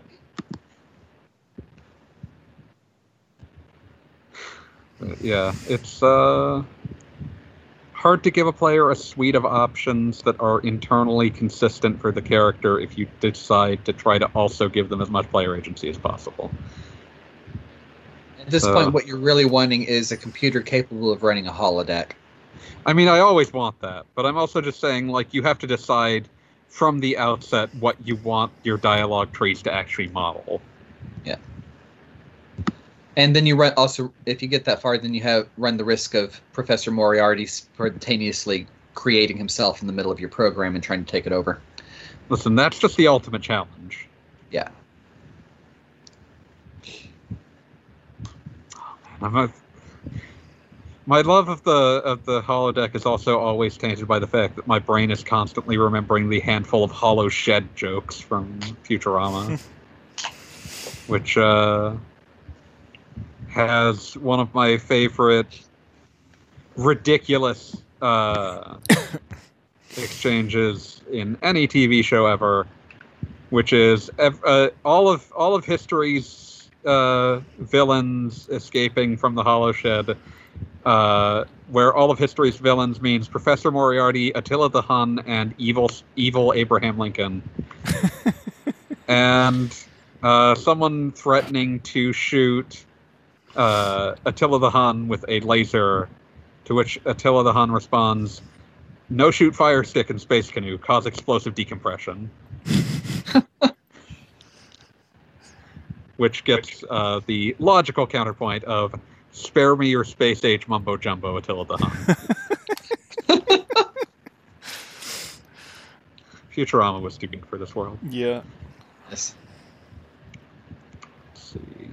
Were there any questions you wanted to bring up, Wheels, or are you still too wrapped in Hades? Let's see. Where was it? Number 14. Okay. Could the Saturn have been more competitive had it attracted more RPG and sports developers, or was the PS1's hold too strong thanks to Square and EA? Do you really think Square was the major thing here, Fireminer? I mean, FF7 kind of was. Yeah, I guess. There's a lot more, though. That game sold 10 million units. All right. Like Tony Hawk and... Well, that is a sports game. Touche. But yeah, like, losing EA was a huge one. Because that basically meant that, like, a huge section of the at the time fairly nascent casual audience was going to follow the sports games. Yep. And so, like, oh, there's Madden on PS1. There's NFL Game Day on PS1. There's like 6 different football games I could buy on PS1. There are like maybe 1 or 2 for the Saturn. I've never actually seen a Saturn American football game. I've seen soccer Saturn games, but not American football games. I see. And Sega knew this was a problem because, like, that's why they made their own. That's why they made their own football games for the Dreamcast. Like, why that suddenly became a thing. Okay, so they got NFL Quarterback Club 1996. That came out on everything. I don't think that there's a further one after that. They got an EA NHL game that has the Whalers in it. How many whales were on the Whalers? Excuse me, there was also NFL Quarterback Club 97. I don't know, but they were whalers on the moon. Carrying a harpoon? Correct. There are no whales, so we tell tall tales and sing our whaling tune. But yeah, it was not a sports fan system. You could get Quarterback Attack with Mike Ditka, I think. That was an FMV game. That was not actually a football game. Man, the Saturn had lots of problems. So I don't know.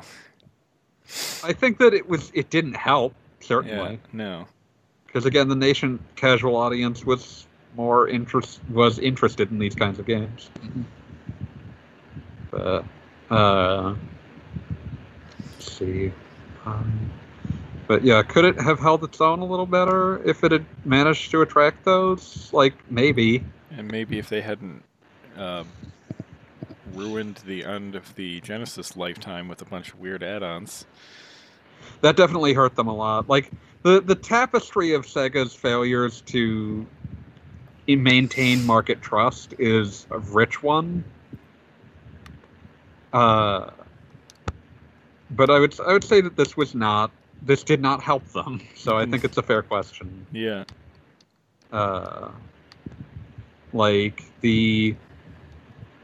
Again, losing EA support was bad. They didn't manage to get it back for the Dreamcast, which hurt them again. That was as much symptom as it was a cause. Like, they couldn't get developer confidence because they had made a Frankenstein system. Mm-hmm. And so, like, the developers they got were often ones that were very good at their craft and very invested in making 2D games. But also the market was less interested in 2D games at this point, especially in North America and Europe. So you ended up with, the Saturn was the home of hardcore 2D game players that wanted to play things with names like Super Tempo and KOU Gekkai. So, and I mean, those are really neat games, but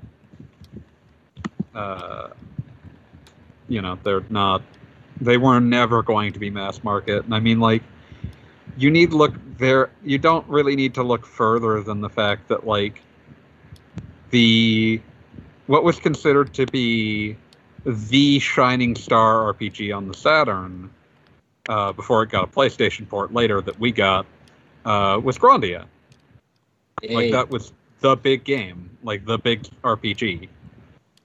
Other than, like, Shining Force, I guess. Hey man, I don't like your shining tone there.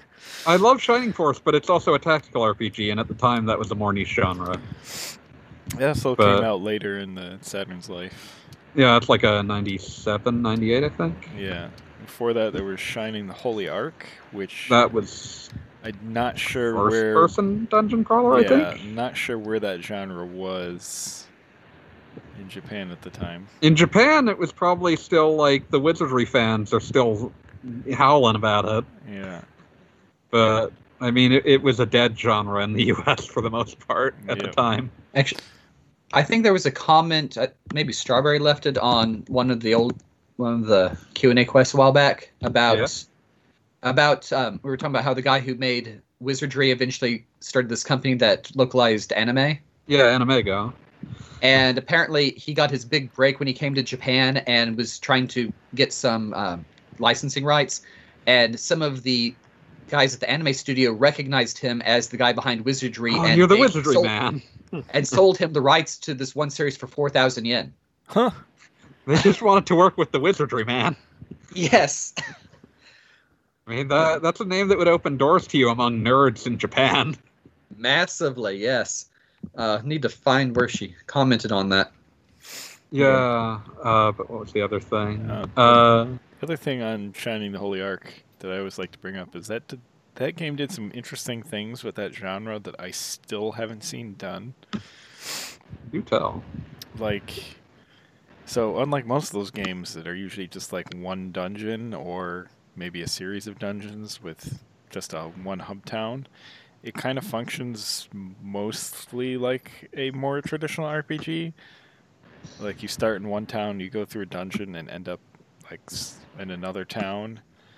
You go through a forest dungeon and end up in like a haunted mansion, and does cool things with the random encounters where instead of just quick transition to a battle, it's like, oh, this monster jumped out of a jar, or oh, this monster jumps out of this water you're next to, or something jumps around the corner.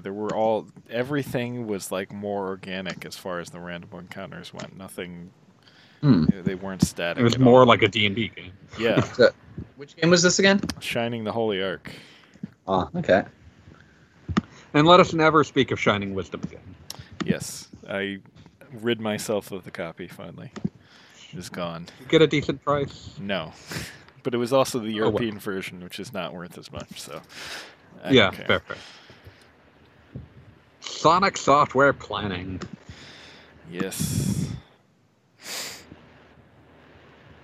But yeah, that's one of the low points of the Shining games before the modern period where there were more low points. I say modern period, but I'm mostly dunking on games from 15 years ago.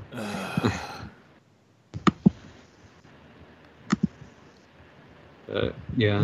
But yeah, the Saturn was not, to my understanding, a huge RPG system. It definitely had some, but it didn't typically have the big names, which it kind of needed. Yeah. I mean, even just like Sega's normal fare, like there was no good Sonic game on the Saturn.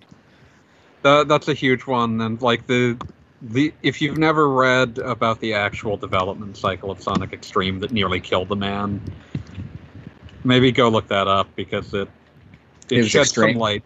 Say what?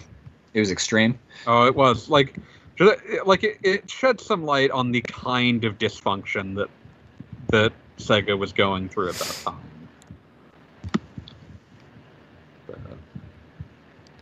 Yeah. I think the Saturn was going to be doomed regardless. It could have at least been less of a miserable failure. Yeah, it could have been more like it was in Japan. Yeah, because I mean, it's also badly marketed and yeah, like badly distributed. Like they pissed off a bunch of retailers just by virtue of only giving 3 retailers early Saturns in June of 1995 Ugh. when no games were out. Let's go get a Saturn. What's available? Myst and Clockwork Knight. Take your pick. Ugh. Oh, also Ugh. Bug. I used to have that Port of Mist. That's not a good part. Yeah. US. Let me get the full list of games available on the Saturn at launch in North America. Okay. So it launched in May 11th, 1995, which you might notice if you don't remember this period is a stupid as hell time to be launching anything, really. Yeah. Saturns were only available. Let's see. They released 30,000 Sega Saturns to Toys R Us, Babbage's, Electronics Boutique, and Software, etc. Wow. Uh, 3 of those are now one company. 3 of those are now one company, and one of them doesn't exist anymore. Actually, it does. It got Oh, revived. yeah, but not in not as it once was. Right. But basically, this meant that, one, what the fuck are you doing releasing 30,000 units? And being like, yeah, that's fine. It's normal. And then 2, like, every other, like, the biggest retailers, like Walmart, were like, dude, what the fuck? We are your retail partners too. And so a lot of them ended up just making larger spaces for PlayStation, which was going to properly launch at the time the Saturn had been announced it was going to be launching. So it's like, sure.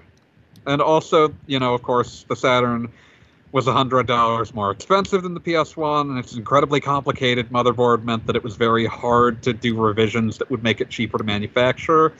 So when Sega had to sell you a Saturn, they couldn't really drop the price, so they just had to start bundling in most of the games that mattered. So like by 1998, you're getting a Saturn that has Virtua Fighter 2, Daytona, Nights into Dreams, and possibly a fourth game.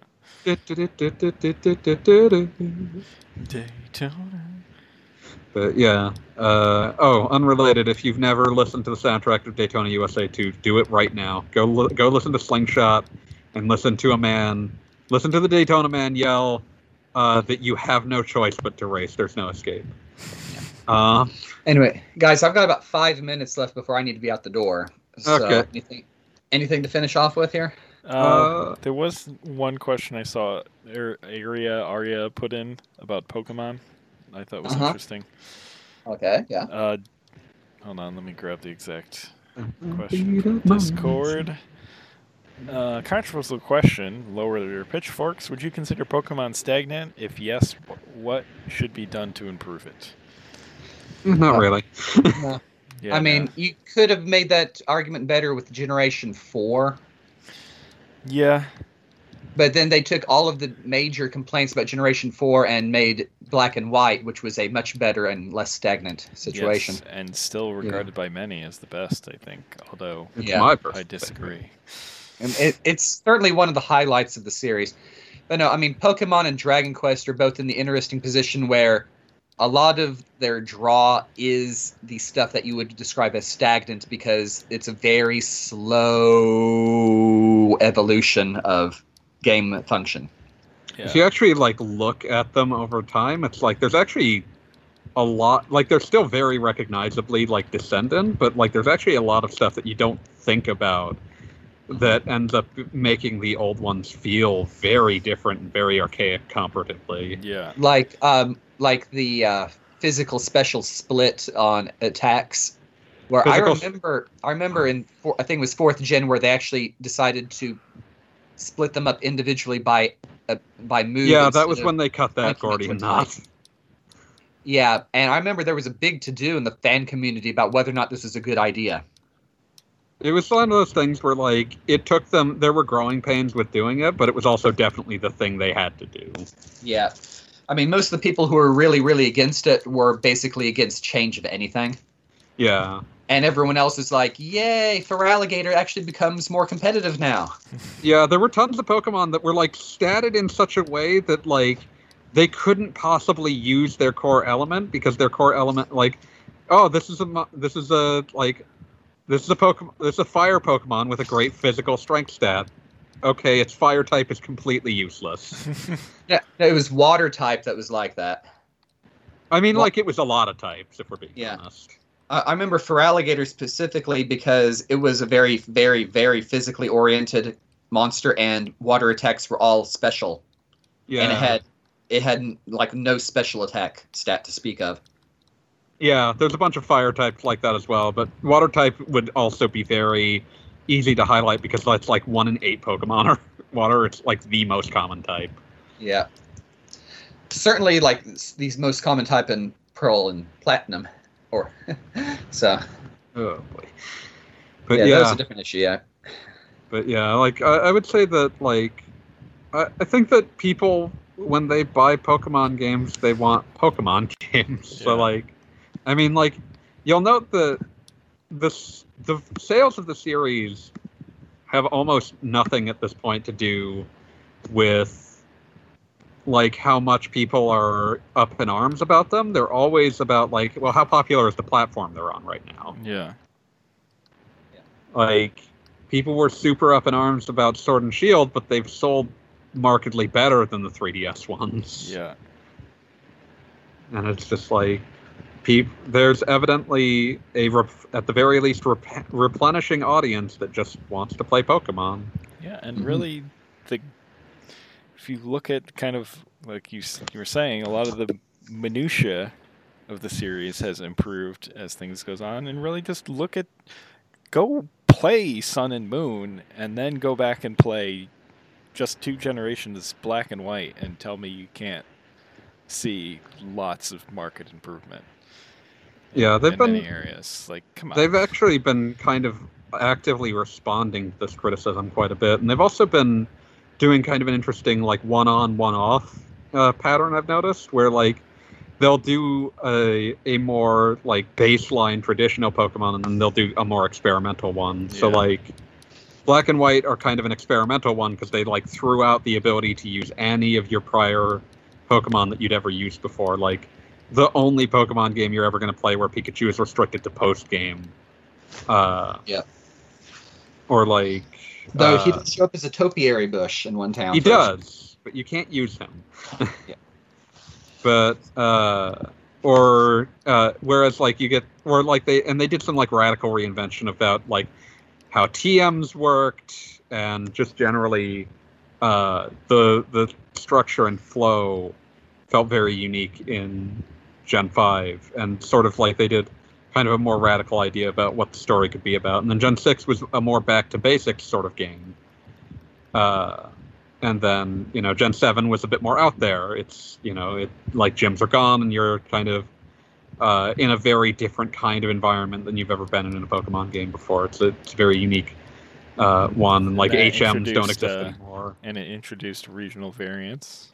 Yeah, regional variants. Like, a lot of new ideas get thrown in there, and then like Gen 8 is like still, definitely doing its own thing, but it's a bit more of a traditional Pokemon experience. Yeah. And I would expect that I would think that on some level their thought process is that the first game on a new system should be a game that very much feels in line with what people expect when they say, there's a new Pokemon game out. Yeah. And then once you've got something that fulfills that need, then you make a weirder Pokemon game. Yeah. Conquest 2! Pokemon Conquest 2, yes! When will Nobunaga's ambition be fulfilled? Oh no, don't even do it with Nobunaga, do it with 100 Years' War. Oh, heavens. So your character is John Dark with an Eevee. Oh man, think of all the ways that John Dark could go. This is going to be fun. Anyway, guys, I've got a class starting in about 20 minutes and a 10-minute bike ride to do it in. So, see you. See you, Guy John. Okay. Tell me if you cover any more questions. I'll mark them off. Sure. Will do. Okay, bye. For the heartbeat of mine. I'm just going to say that they obviously realized that like the audience for Sword and Shield was going to be a lot of new players, so I'm sure they really didn't want to do anything too crazy. Or waste their time programming in the entire Pokedex. Yeah, and like they'll cycle them back in. Like they also, I would definitely imagine that they want to get people used to the idea of like, no, these Pokemon are not gone forever. No, they won't all be in the same game necessarily anymore. Yeah, and I like the approach of the next DLC that's coming out. That's just bringing Here's back a bunch of them back. Well, here's all the legendaries. Like, those are the ones... Those are the ones that were always a pain to get. Yeah, and those I think are important to bring forward. Whereas, we don't need to bring forward every single bird that's ever been put in the game, there will be future games where you can have your beloved... what is a bird whose name I'm forgetting? Like, all of them are just Pidgeys in my brain. Something beak, Trumbeak. Trumbeak? Knocked Owl? I don't know. Yeah, there is a Trumbeak. Birdemon? We'll go with Trumbeak. Birdemon. Trumbeak will be back someday. But what about that's the one that Birdemon? evolves into Toucanon. That explains it. Toucanon's a much better name. That's why I remember it better. But yeah, like all these kind of, that you need to sort of get players used to the idea of like, we're going to do our best to get as many of these Pokemon in as possible, but some of them won't be in every game, and that's fine. All right. Feel the heartbeat of my machine. Sorry, I've just got Slingshot stuck in my head. Yeah, and kind of the other thing about Sword and Shield is just all the online elements, I think, are a lot bigger than anyone who hasn't really dug into the game realize. They're much more fleshed out than I would have expected. So, yeah, Pokemon is not stagnant, and if you think it is, maybe it's just not for you, which is... Or even, like, here's okay. something that I recommend to a lot of people when they're talking about, like, oh, I'm not really feeling the new installment. Just sit it out for a few installments. Yeah. They make a lot of Pokemon games, and you're really not supposed to buy all of them. Yeah, I had to do that after, for quite a while, but... For, like, 4 generations. Yes, really. but I mean, Diamond and Pearl really soured me on things for quite a while. Yeah, I like them, but, they are a less popular generation except to those who grew up with it, much like Ruby, Sapphire, Emerald was. Yeah. So, oh man, that's been a weird discourse to sort of watch play out, because, like, Ruby, Sapphire, Emerald for a very long time were the consensus worst ones. Yep. And then, like, the kids who grew up with those grew up and, like, became very, ardent defenders of the things they'd grown up with and really enjoyed. And, that's normal, that's fair, and they had things that they appreciated about those games. Then immediately turned around and started shit-talking Gen 4. I'm just sort of waiting for the children who grew up with Gen 4 to really assert their presence. Yeah. Because, woo boy, those games sold a lot. Yep. So, there are definitely children for whom that was their first Pokemon, and for whom that will always be their favorite. Yeah. Well, let me talk about my first Pokemon, Red and Blue. And man, am I glad that they ditched many, many elements from that game. That was Like, mostly just stuff they pulled over from the typical JRPG stuff. Yeah, there's a lot that's not great about those. Yeah, like dungeons. I don't need dungeons. I mean, Pokemon has Basic actually dungeons. gotten better at doing dungeons over the years. But the type of dungeons they had in that game, like going back and replaying. How do you those feel games- about mazes? Replaying that game for the Let's Go series with the kids was not great. Did you get to, like, the essentially it was not really a teleporter puzzle, but it was like the conveyor belt puzzle? Yes. And Let me guess, that didn't work out well. I hated it. Hated it. I'm not surprised. But yeah, like, it's it's interesting. Like, I think that there's actually a lot more variety in the series than people give it credit for, and I also think that it's okay. Like, I think that people tend to feel a strange obligation to these things, and they really, really shouldn't. Yeah. Like, if you're not having fun, just stop. I promise. You'll be happier that way. I was talking to someone who was like, yeah, they were talking about playing, like, Horizon Zero Dawn. They were like, yeah, I played it for, like, a long time, and I really enjoyed it, but I never actually finished it, and I feel bad about it. And it's like, no, you don't owe the game. If you had fun, and you decided that you didn't feel like keeping playing, stop. That is what will give you the best experience with the game, rather than forcing yourself to treat a game like work. Seriously. Like, if you're not feeling it, set it down. You will eventually, if you really do still enjoy these, you will eventually get the urge to do it again. And then, oh, guess what? There's still a game I haven't played. Yeah, like Horizon Zero Dawn is a game I like a lot that's full of open world garbage I hate. So I can completely picture someone just, like, bouncing off that game, and I wouldn't blame them for it. because They didn't even bounce off this. They were just like, yeah, I played a bunch of... I explored the world, which is what I wanted, but I felt bad that I didn't actually finish the story. And it's like, So okay, come back to it later when you feel like it, or don't. Like, as long... You had fun. That's Yeah. all that matters. You don't owe this game anything. No. The main character, what's her name, is not going to jump out of the screen and yell at you for not seeing how I her think her story name's concludes. Aloy? I'm gonna guess her name's Aloy. Yeah. Aloy or Alloy. Whatever. It's spelled A-L-O-Y, so I'm assuming it's Aloy. Yeah. Feel the heartbeat of my machine. Ah, that song won't leave my head. Looking forward to that sequel to that game, which I hope ditches lots of open world garbage that has no place in the game.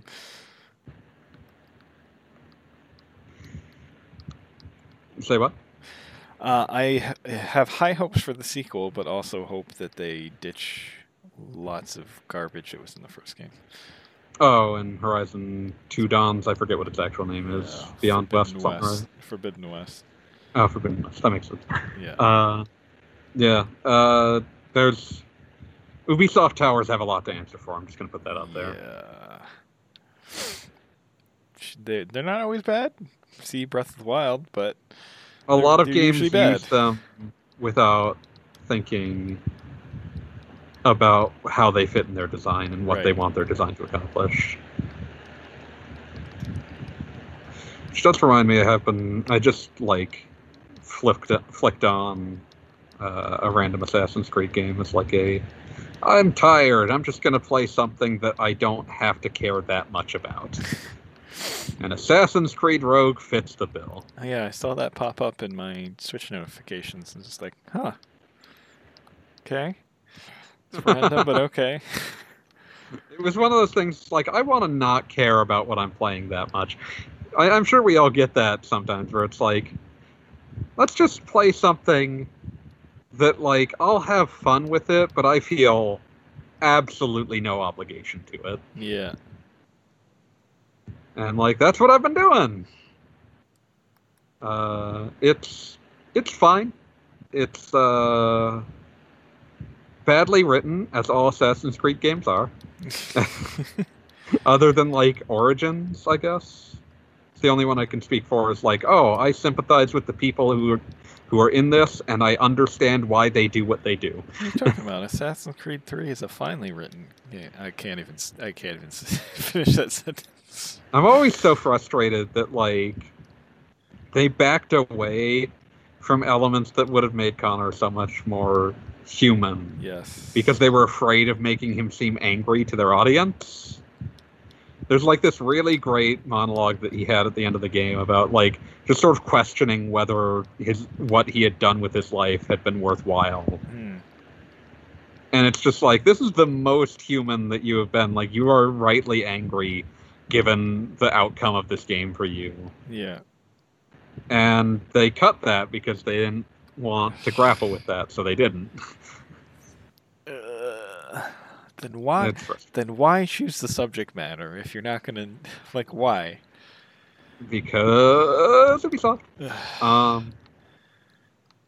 Like if that's the direction you're gonna go, then just make the protagonist some generic white colonist for F's sake. Like, come on. Yeah. If you aren't willing to grapple with the implications of your protagonist. Like you went so far. You're using like the authentic language, showing the crazy authentic name. That's Maybe not define that as crazy, but Okay. the authentic. Yeah, apologies. I didn't mean it that way. From our perspective, it seems like a strange name. But It is a name that you are aware that your audience is going to stumble over, and thus give him an anglicized name that he uses when characters in the game stumble over his name. Yes. Like, I was extremely impressed and happy with that. Just, like, all of that. And then to just kind of do really nothing with all of that was just... It's wasted Sad. potential, because I think that it's legitimately one of the most interesting protagonist concepts they've ever really gone for. And, like, I think that if it had been done properly, it would probably still be the shining star of the series. Absolutely. Absolutely. Also, thankfully, they at least did hire a native voice actor. So that was that's something at least. It's something, but it still makes the whole thing just seem worse. Like, it makes it feel worse that they were too cowardly to actually go all the way through. Just frustrating. I feel like something that I think about a lot is, if there wasn't so much potential in a lot of games, I wouldn't be so angry at them. Yeah. Like, if you hear me really getting angry about a game, it's usually, like, especially years after release. Like, if it's not even a game that I've freshly replayed or something, like, if it's just something that pops into my mind and I'm just upset by it, the answer is always, because I can see that there's something really good in here that you screwed up somewhere.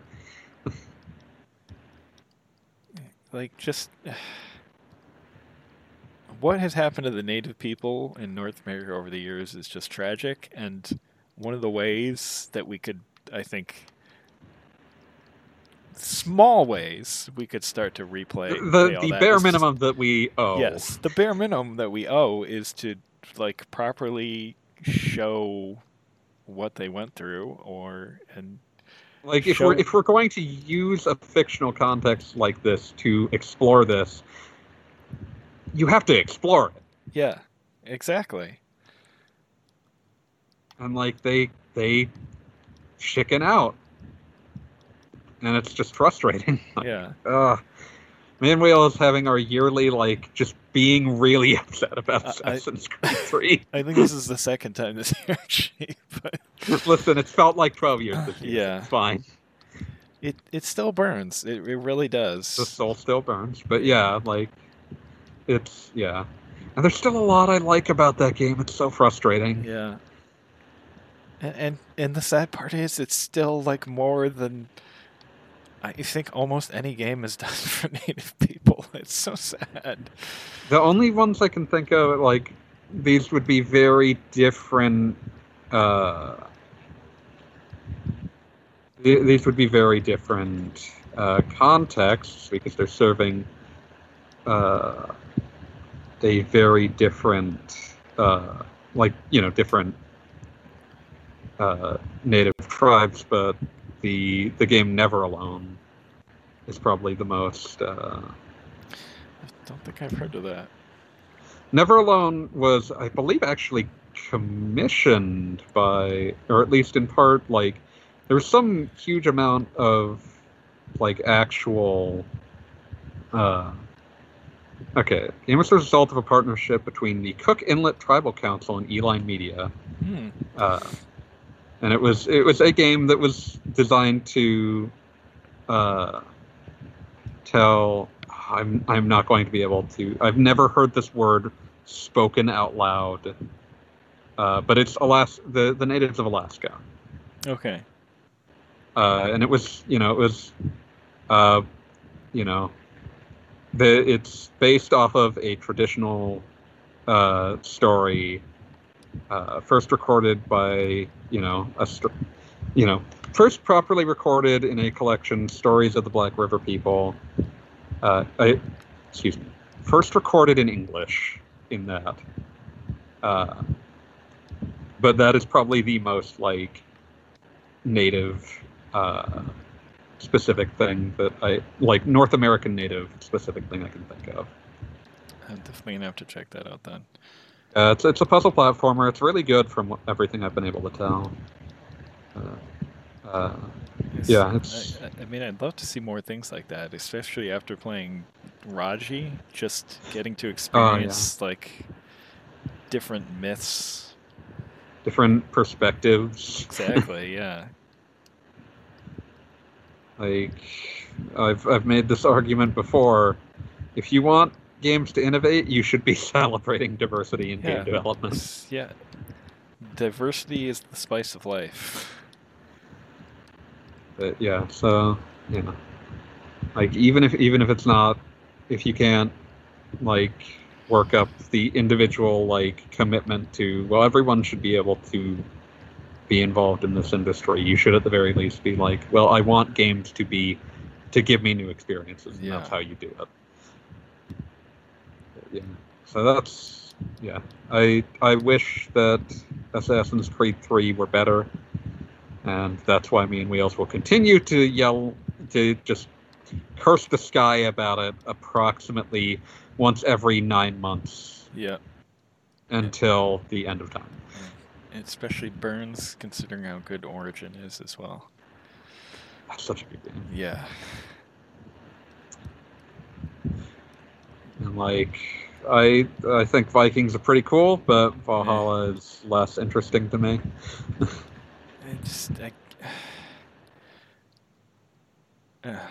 I loved world history when I was younger. If you haven't heard me before, I wanted to be an Egyptologist at one point. So that's fair. I mean, Egypt's cool. Yeah, Egypt is really cool. But man, there's just so many different points in history I'd love the series to explore, and they keep just going that's for one the of the things lowest that common thing. We're just gonna rant about Assassin's Creed for a little while, since it's now officially an RPG. Yeah. That's one of the things that I think is why people get frustrated when Assassin's Creed doesn't really go with an interesting setting or perspective, is that it's one of the few series that's kind of made that its identity. Yeah. And for them to repeatedly go back to, what's going on in Europe? What's going on in Europe? Let's see what's going on there. Yeah. Is that, like, there's so many, like, Renaissance or medieval Europe, not necessarily set, but styled games. Like, I'm sure Odyssey is awesome. I just picked it up for $10 now that I'm on a... But Greek is well trodden. Yeah. You couldn't do a game like that with, like, literally anything else. It had to be Greece. Really? I figured Greece would sell. I remember, like, there's always this, like... Within the series, there's always this Garbo running joke of, like... So this is gonna show that I've been playing a lot of these at various times in my life. So the company Abstergo in Assassin's Creed has over time evolved into seemingly a rueful critique of Ubisoft itself. Like, it is a super dysfunctional company that is making Assassin's Creed games. Except that in universe, they're doing it as like a front for like the stupid Forever War plot that's going on in the background of Assassin's Creed, and that they're just plumbing through memories to just find like video games to sell. Which there's a lot to that metaphor, for being honest, because of how Ubisoft's treating world history. But like the. I'm trying to think, like, where was I going at the start of this sentence? I've gone in, like, 3 different directions. But, like, one of the running things that they do, like, every time is that, like, every time that you see, like, Abstergo talking about, like, possible future games, they always, like, knock the idea of, like, a ninja game in the trash. It's like, oh, that's a bad idea for X, Y, and Z, and it's just like, I don't even think that you think that Ninja is a bad idea. I think that you think East Asian setting is a bad idea, because you think that the audience won't go for it, and I don't think you're right. Ghost of Tsushima says you're wrong. Ghost of Tsushima, which has a lot of Assassin's Creed DNA in it. Yeah, it's just one of those things, like, a lot of companies work on this idea of, like, well, I got it in my head that no one wants this, and I don't trust anyone else. I mean, but yeah, the whole thing is, at this point, this is an extremely popular series. I assume it still sells very well. Oh, it does. So they will probably go for whatever setting you choose. You have the capacity to pull the audience to things that they might not otherwise have played. You have the power. You just Don't did. just turn them into cheap downloadable things. Did you ever see the Also, you just did Egypt, and it worked out fine. What the?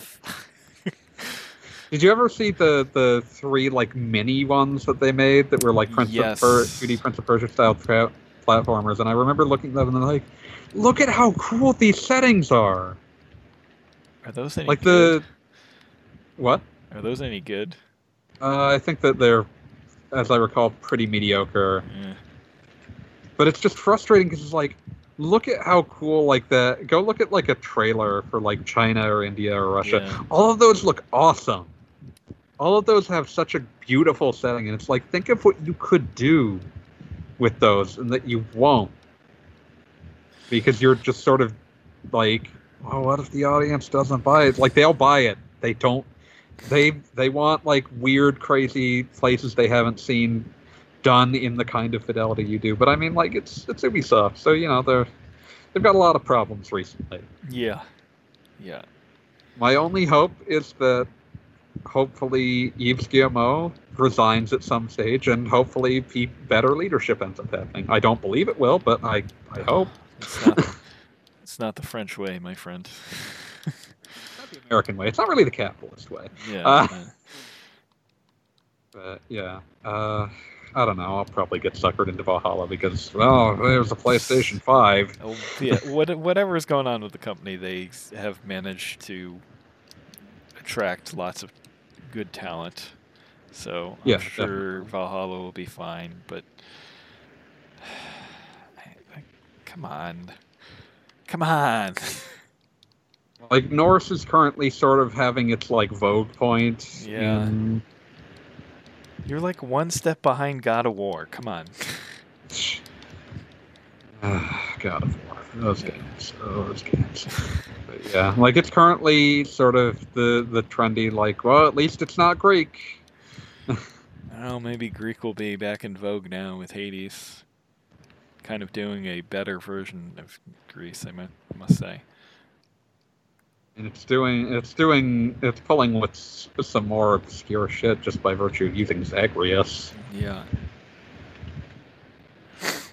Well, that, and it's making like all the gods and such not just all white dudes, which I guess is probably more historically accurate too. I mean, Greco-Roman, like, whenever you're talking about them, you're basically talking about Yeah. both by virtue of the fact that we got most of our information about Greece from Rome. But big empires, a lot of people in them. Yep. A lot of these also ended up being gods collated from local places. They were like, yeah, that's probably like ours. They're probably the same dude. Might even look like them. So you get a lot of them, and also they were gods. They could look like whatever. So, you know, you got a lot of. You can make them not all look like a marble statue in both style and color. We've clearly had a lot of frustration working right now. Yes, it's fine. Yeah. Yeah, I'm pretty sure we have done this once this year, although I don't think it was this in depth. Yeah. And it was before even more Ubisoft stuff blew up. Yeah, but I wasn't even talking about Ubisoft Yes. at that point. I was Yes, just true. talking about, like, yeah, we're clearly working through some stuff. Yeah. At this point, I hope that everyone who's listening is aware of the kinds of people that we are. Yes. Before we close out, was there anything else you wanted to bring up? If anyone out there knows of any games developed by Native American creators, please let me know, because I would love to check them out. I would be interested in hearing these as well. Yeah. You can put those in the Discord, or you can put them in the comment section, or you can send them to us through DM. We just want to hear about them. Yes. What was I thinking about? Has anything happened since the last time we recorded that's worth talking about?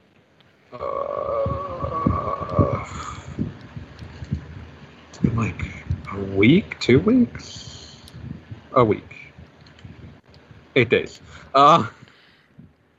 Nothing off the top of my head. It's been pretty quiet because it's mostly just run up to those new consoles. Yep. The inevitable and imminent.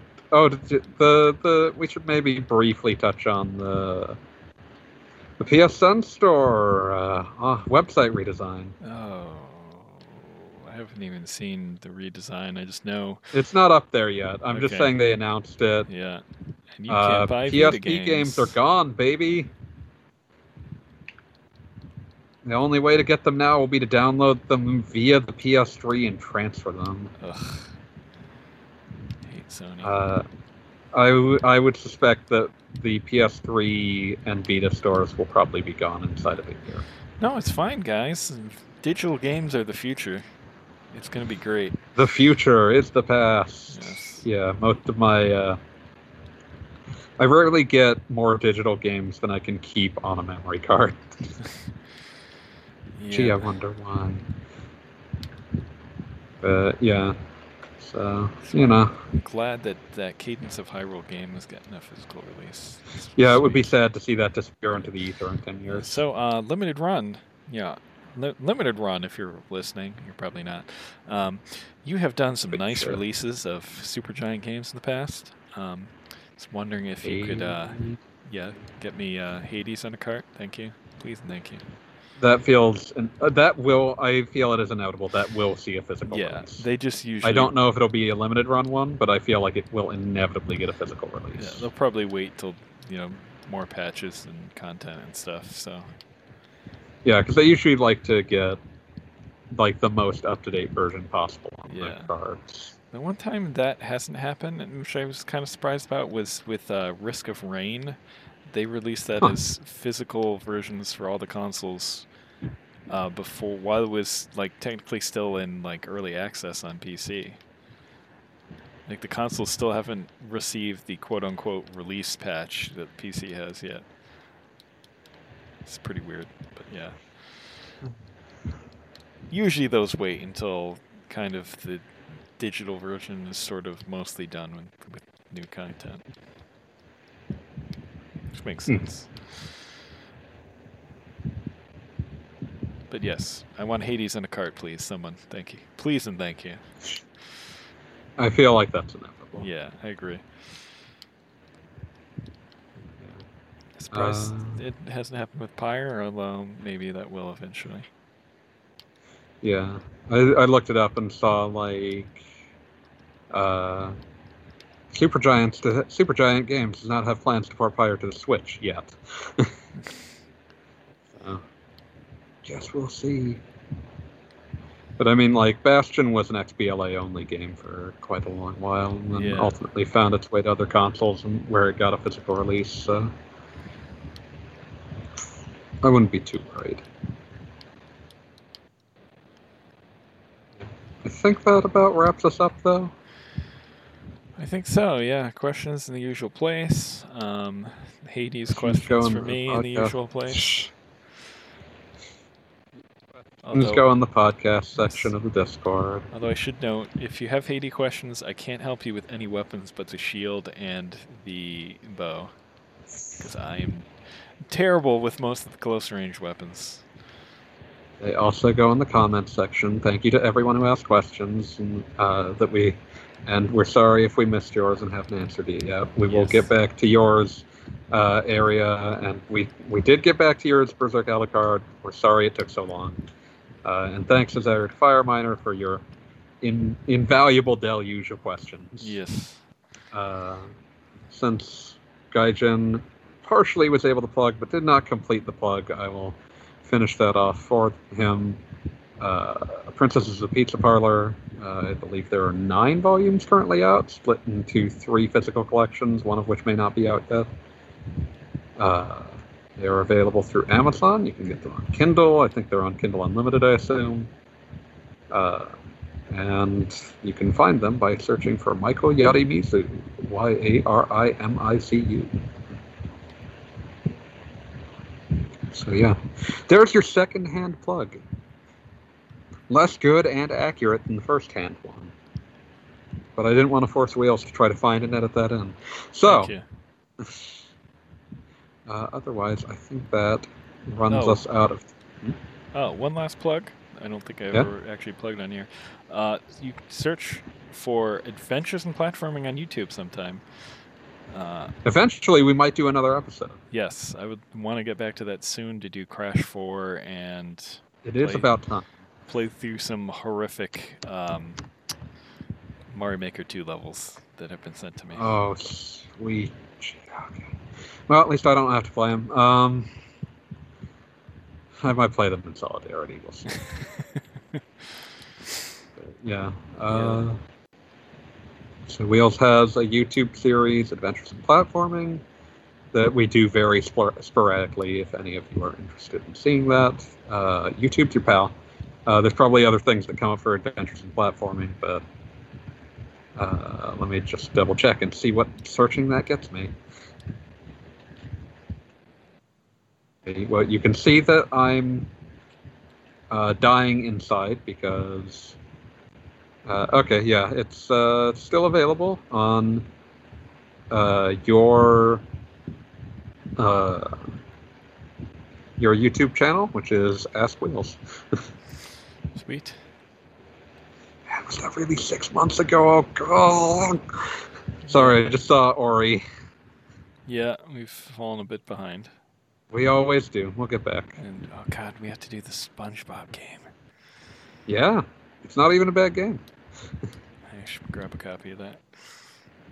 It's you'll have fun. Was there anything else platformy that came out this year? There's that Sackboy looking weirdness coming soon. I'm not playing that. Wow. I didn't like Little Big Planet either. What's that Yuji Naka one that's been announced? There is, of course, the Mario Collection, but I think we may have played one or more of those. We think we did Galaxy 2. Okay, well then you have to do Galaxy 1 now. Yeah. Lucky you. Okay, Balan Wonderland isn't until next year. That's Yuji Naka's That's the Square Enix one? Okay. Oh, they got together Yuji Naka and Naoto Oshima again. Nice. You may know Naoto Oshima as the designer of Sonic the Hedgehog. Also Blinks the Time Sweeper. Oh. Listen, Blinks is not a bad design. They just marketed him with DreamWorks face. That game is backwards compatible. It is, baby! Also only on Xbox as part of its logo. That's weird. All right, Blinks is not as bad as people make it out. I'm gonna track down a copy of that game. Okay. I will have fun watching you play with Blinks the Time Sweeper. And yes, people, I know I can just buy it on XBLA, but it will be more entertaining to have a physical copy of that thing in my hand. I should find the Japanese Blinks the Time Sweeper box art, see if it's less DreamWorksy. Okay. What was that other I just- platforming series on Xbox that got like? Was there another one? There's a bunch of other platformers on Yeah. Xbox, but they aren't really series. They just happen. I feel like there was one that had got like 3 games. I can't think of one like that. Oh, he's really cute on the Japanese cover art. This is gonna. I'm sorry for prolonging the show, folks, but this is gonna drive me nuts, and now I need to. How do you figure feel out what about else- Voodoo Vincent? Is that good? I've known people who enjoyed it. Okay, Xbox, listen. Your naming scheme makes it that when I search for platformers on Xbox, it does not give me what I'm looking for. Platformers on original Xbox? Yeah.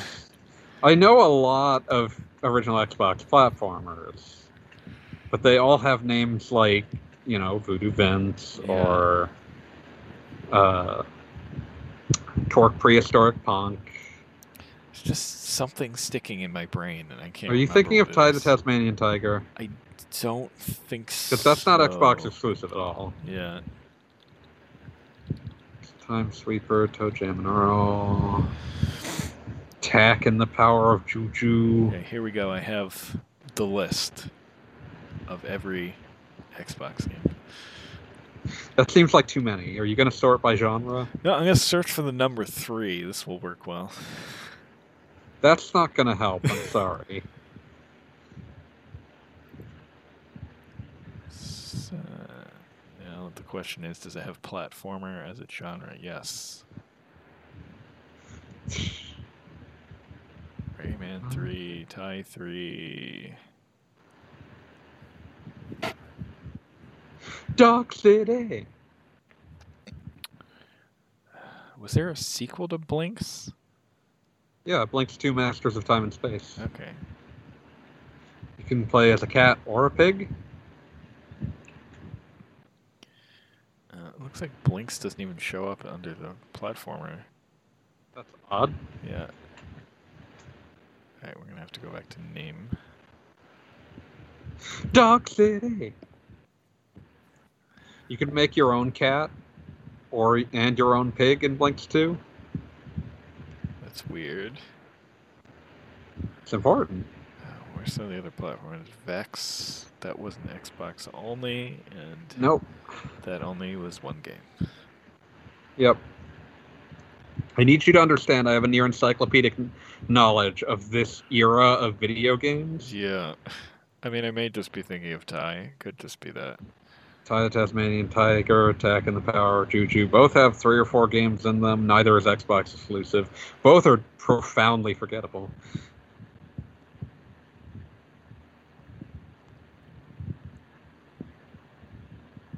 Yeah, I don't know what the hell I was thinking of. I'm sorry. Sorry to further derail the end of the show. Yeah, we're done. Wheels is toasted. But yeah, questions go in the podcast section or they go in the comments section.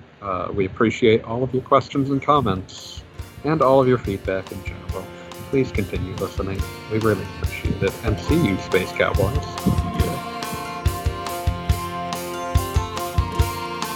I got 7 pictures of Buddha, the prophets on my tongue, 11 angels of mercy sign with a black horse.